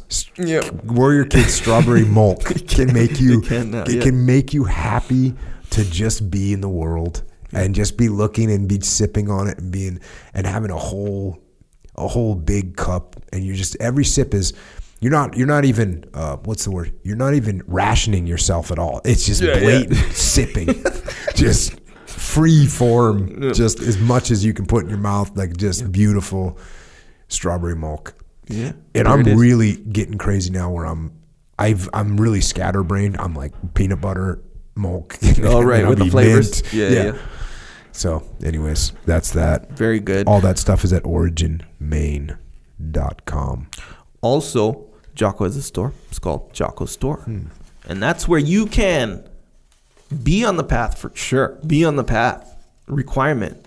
But if you want to represent while on the path, go to jockostore.com. Got some cool shirts on there. More rash guards. Yep. More representative of the path specifically. Some hoodies on there, some hats. Yep. Truckers hats specifically, or Flex Fit. Whatever you like, bro. Both. However you want to represent. And here's the thing. Look, I don't know if I'm going to put zip up hoodies on there. I don't know. I think so. That might not be your thing. They better be so thick. Maybe they'll be that thick. the whole world stops and says, If I was in somewhere cold, I would wear that. That's what the whole world will say. Because actually that makes sense. If you go ultra thick with the zip up, and the reason you want zip up is because you got other clothes on. It's awkward taking it on and off overhead. That's why you got the zip. Because it's a real heavy duty. I prefer the zip, light or heavy. Yeah. But you prefer the pullover, as you indicated at one point. Like the pullover, if we're talking about, medium weight. Yeah. But if we're going ultra heavyweight, which no one has showed me ultra heavyweight, I want to see ultra heavyweight. I want something that actually is hard to pick up, kind of. Like physically heavy. All right. Yeah. Well, nonetheless, I think I'm going to go with some zip. up stuff for Jocko's store. A good one. That's what I think. I don't know. I'm brainstorming. As you brainstorm that, let me see the samples and let me talk to the producers of the fabric. Okay. So I can make sure that it is the heaviest and most durable and warmest fabric. All right, I will. I promise. All right, there it is. It's again, it's at jockostore.com. Go on there. If you like something, get something. Good way to represent while you're on the path. Also, Jocko White Tea. If you are a tea drinker or not a tea drinker, still drink Jocko White Tea for various reasons. So I gave some of this to my neighbor. We're doing some things, and she goes, "Oh my gosh, yes!" Like it was the one in the can. Mm-hmm. So my wife gave her 3 of them, and she's like, "Oh my gosh, thank you so much. This is so good, and it's so hard to find tea in a can that's certified organic." Yeah, like that was the front running thing for her. Interesting. So I'm like looking at her like, understanding that she has no idea that she can like deadlift 8,000 pounds now, or like all these other added benefits, but nonetheless it really demonstrated how vast the benefits and the appealing it's kind of a weird perspective to have on life when you rate certified organic over a guaranteed of deadlift of 8,000 pounds. I know, clinically, it's crazy. That's a little bit strange. But nonetheless, after, a little bit of thought, I understand. Because, there's a nice lady that lives next door. And, I dug it either way. But one of the added benefits was brought to the surface. And I liked it. Check. Speaking of benefits, subscribe to the podcast, which we were going to stop saying until people noted that they didn't subscribe to the podcast, until Echo actually said it on podcast 164. Or no, 163. And someone's like, I listened to 163 podcasts and hadn't subscribed. Dang. So subscribe to the podcast or Echo will keep telling you to. And don't forget about the Warrior Kid podcast. Lagging on the Warrior Kid podcast.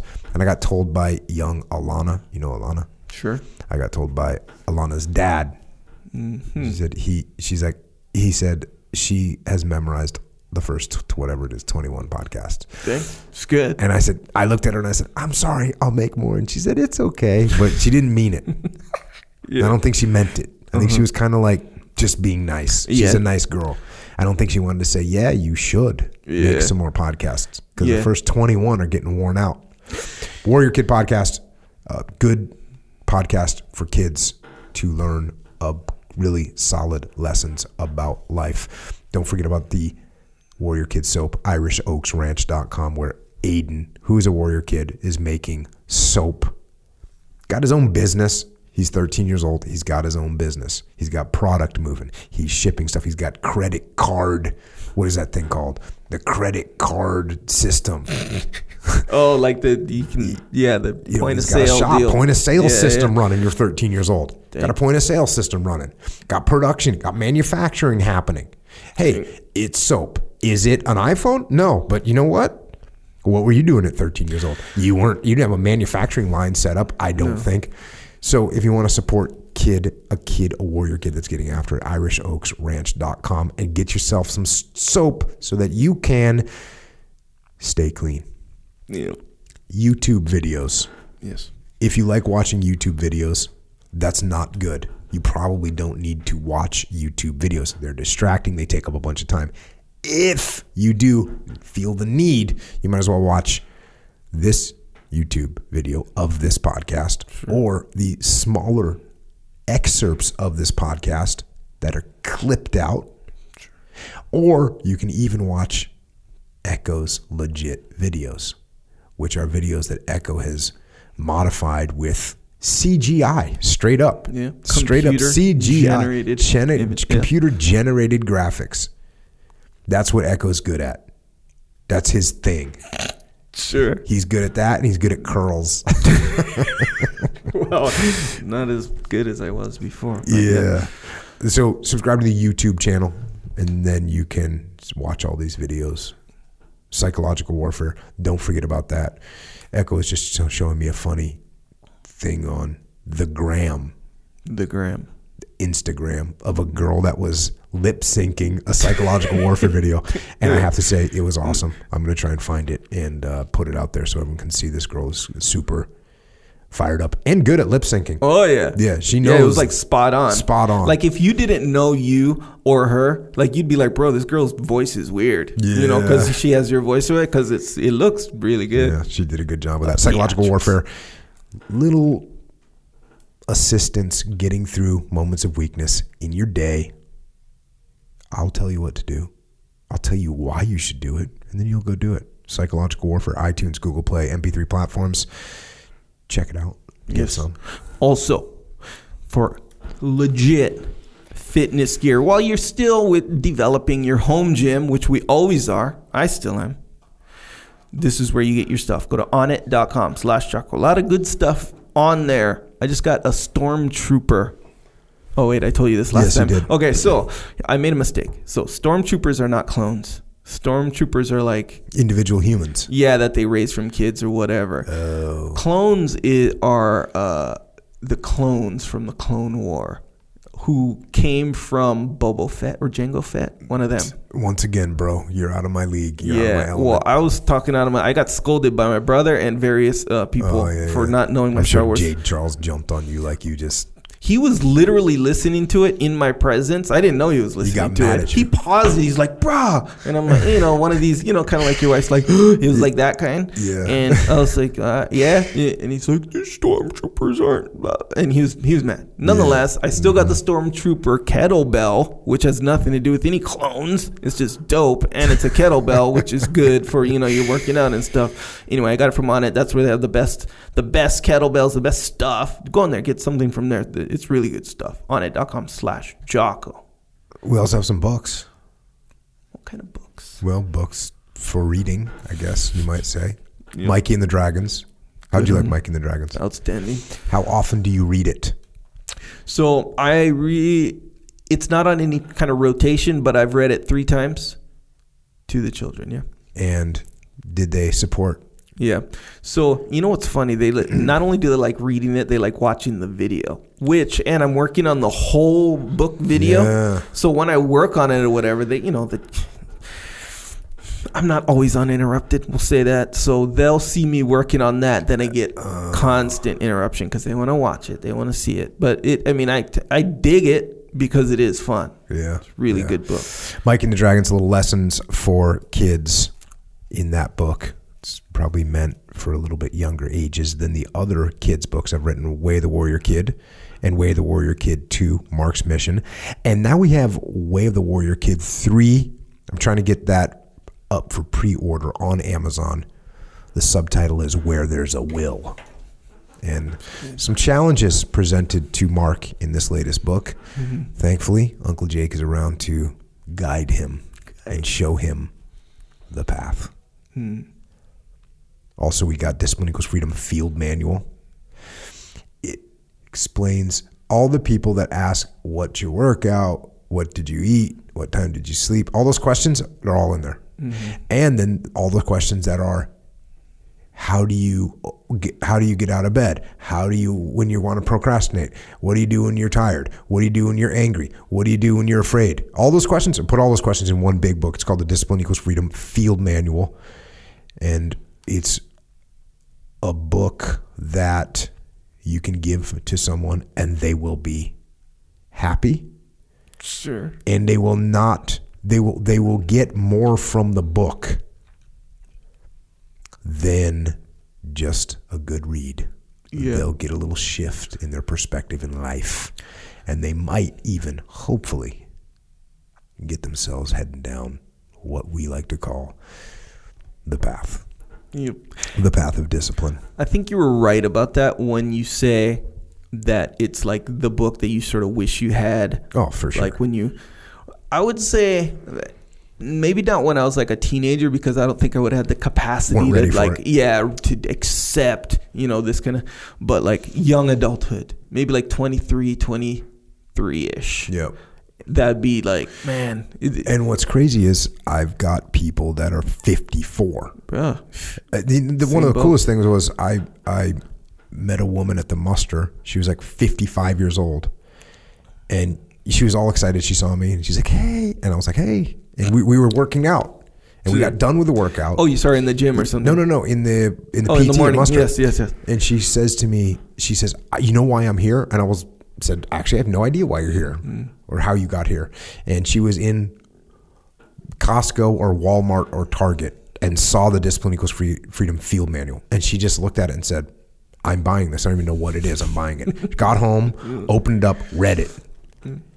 Next day, gets up 4:30 in the morning, starts working out. Like, that's what we're talking about. From zero. This is a person that doesn't know anything about me, about the podcast, about any of the other books. Just that one book, picks it up and says, I'm just going to get this. Yeah. And she was fired up. She lost weight. She's just crushing things. So that's a good book to get for yourself. It's a book that I read. Keeps me on the path. And if you want the audio version, it's on iTunes, Amazon Music, Google Play, other MP3 platforms. There's obviously Extreme Ownership, first book I wrote with my brother Leif Babin. It's about leadership. It's about the leadership principles we learned in combat and how you can apply them. And then I talked about dichotomy of leadership today, because sometimes we can take any principle and we can go too far in one direction or another. That can cause major derailment of your organization, your team, your life. So read the dichotomy of leadership so you can know and understand and recognize the pitfalls of going too far in one direction or the other. On top of those two books, we got a little company called Echelon Front. It's a leadership consultancy. And what we do is we solve your problems through leadership. That's what we do. Whatever problems you're having in your organization, those problems are a leadership problem. No matter what those problems are, they're a leadership problem. That's what they are. And if you want to get those problems fixed, go to echelonfront.com and we'll be in touch. Also, the Muster, which is a leadership conference 2019. We got May 23rd and 24th in Chicago. We got September 19th and 20th in Denver. We got December 4th and 5th in Sydney. All of our shows we've ever done have sold out. These are going to sell out too. If you want to come to them, go to extremeownership.com and work it out.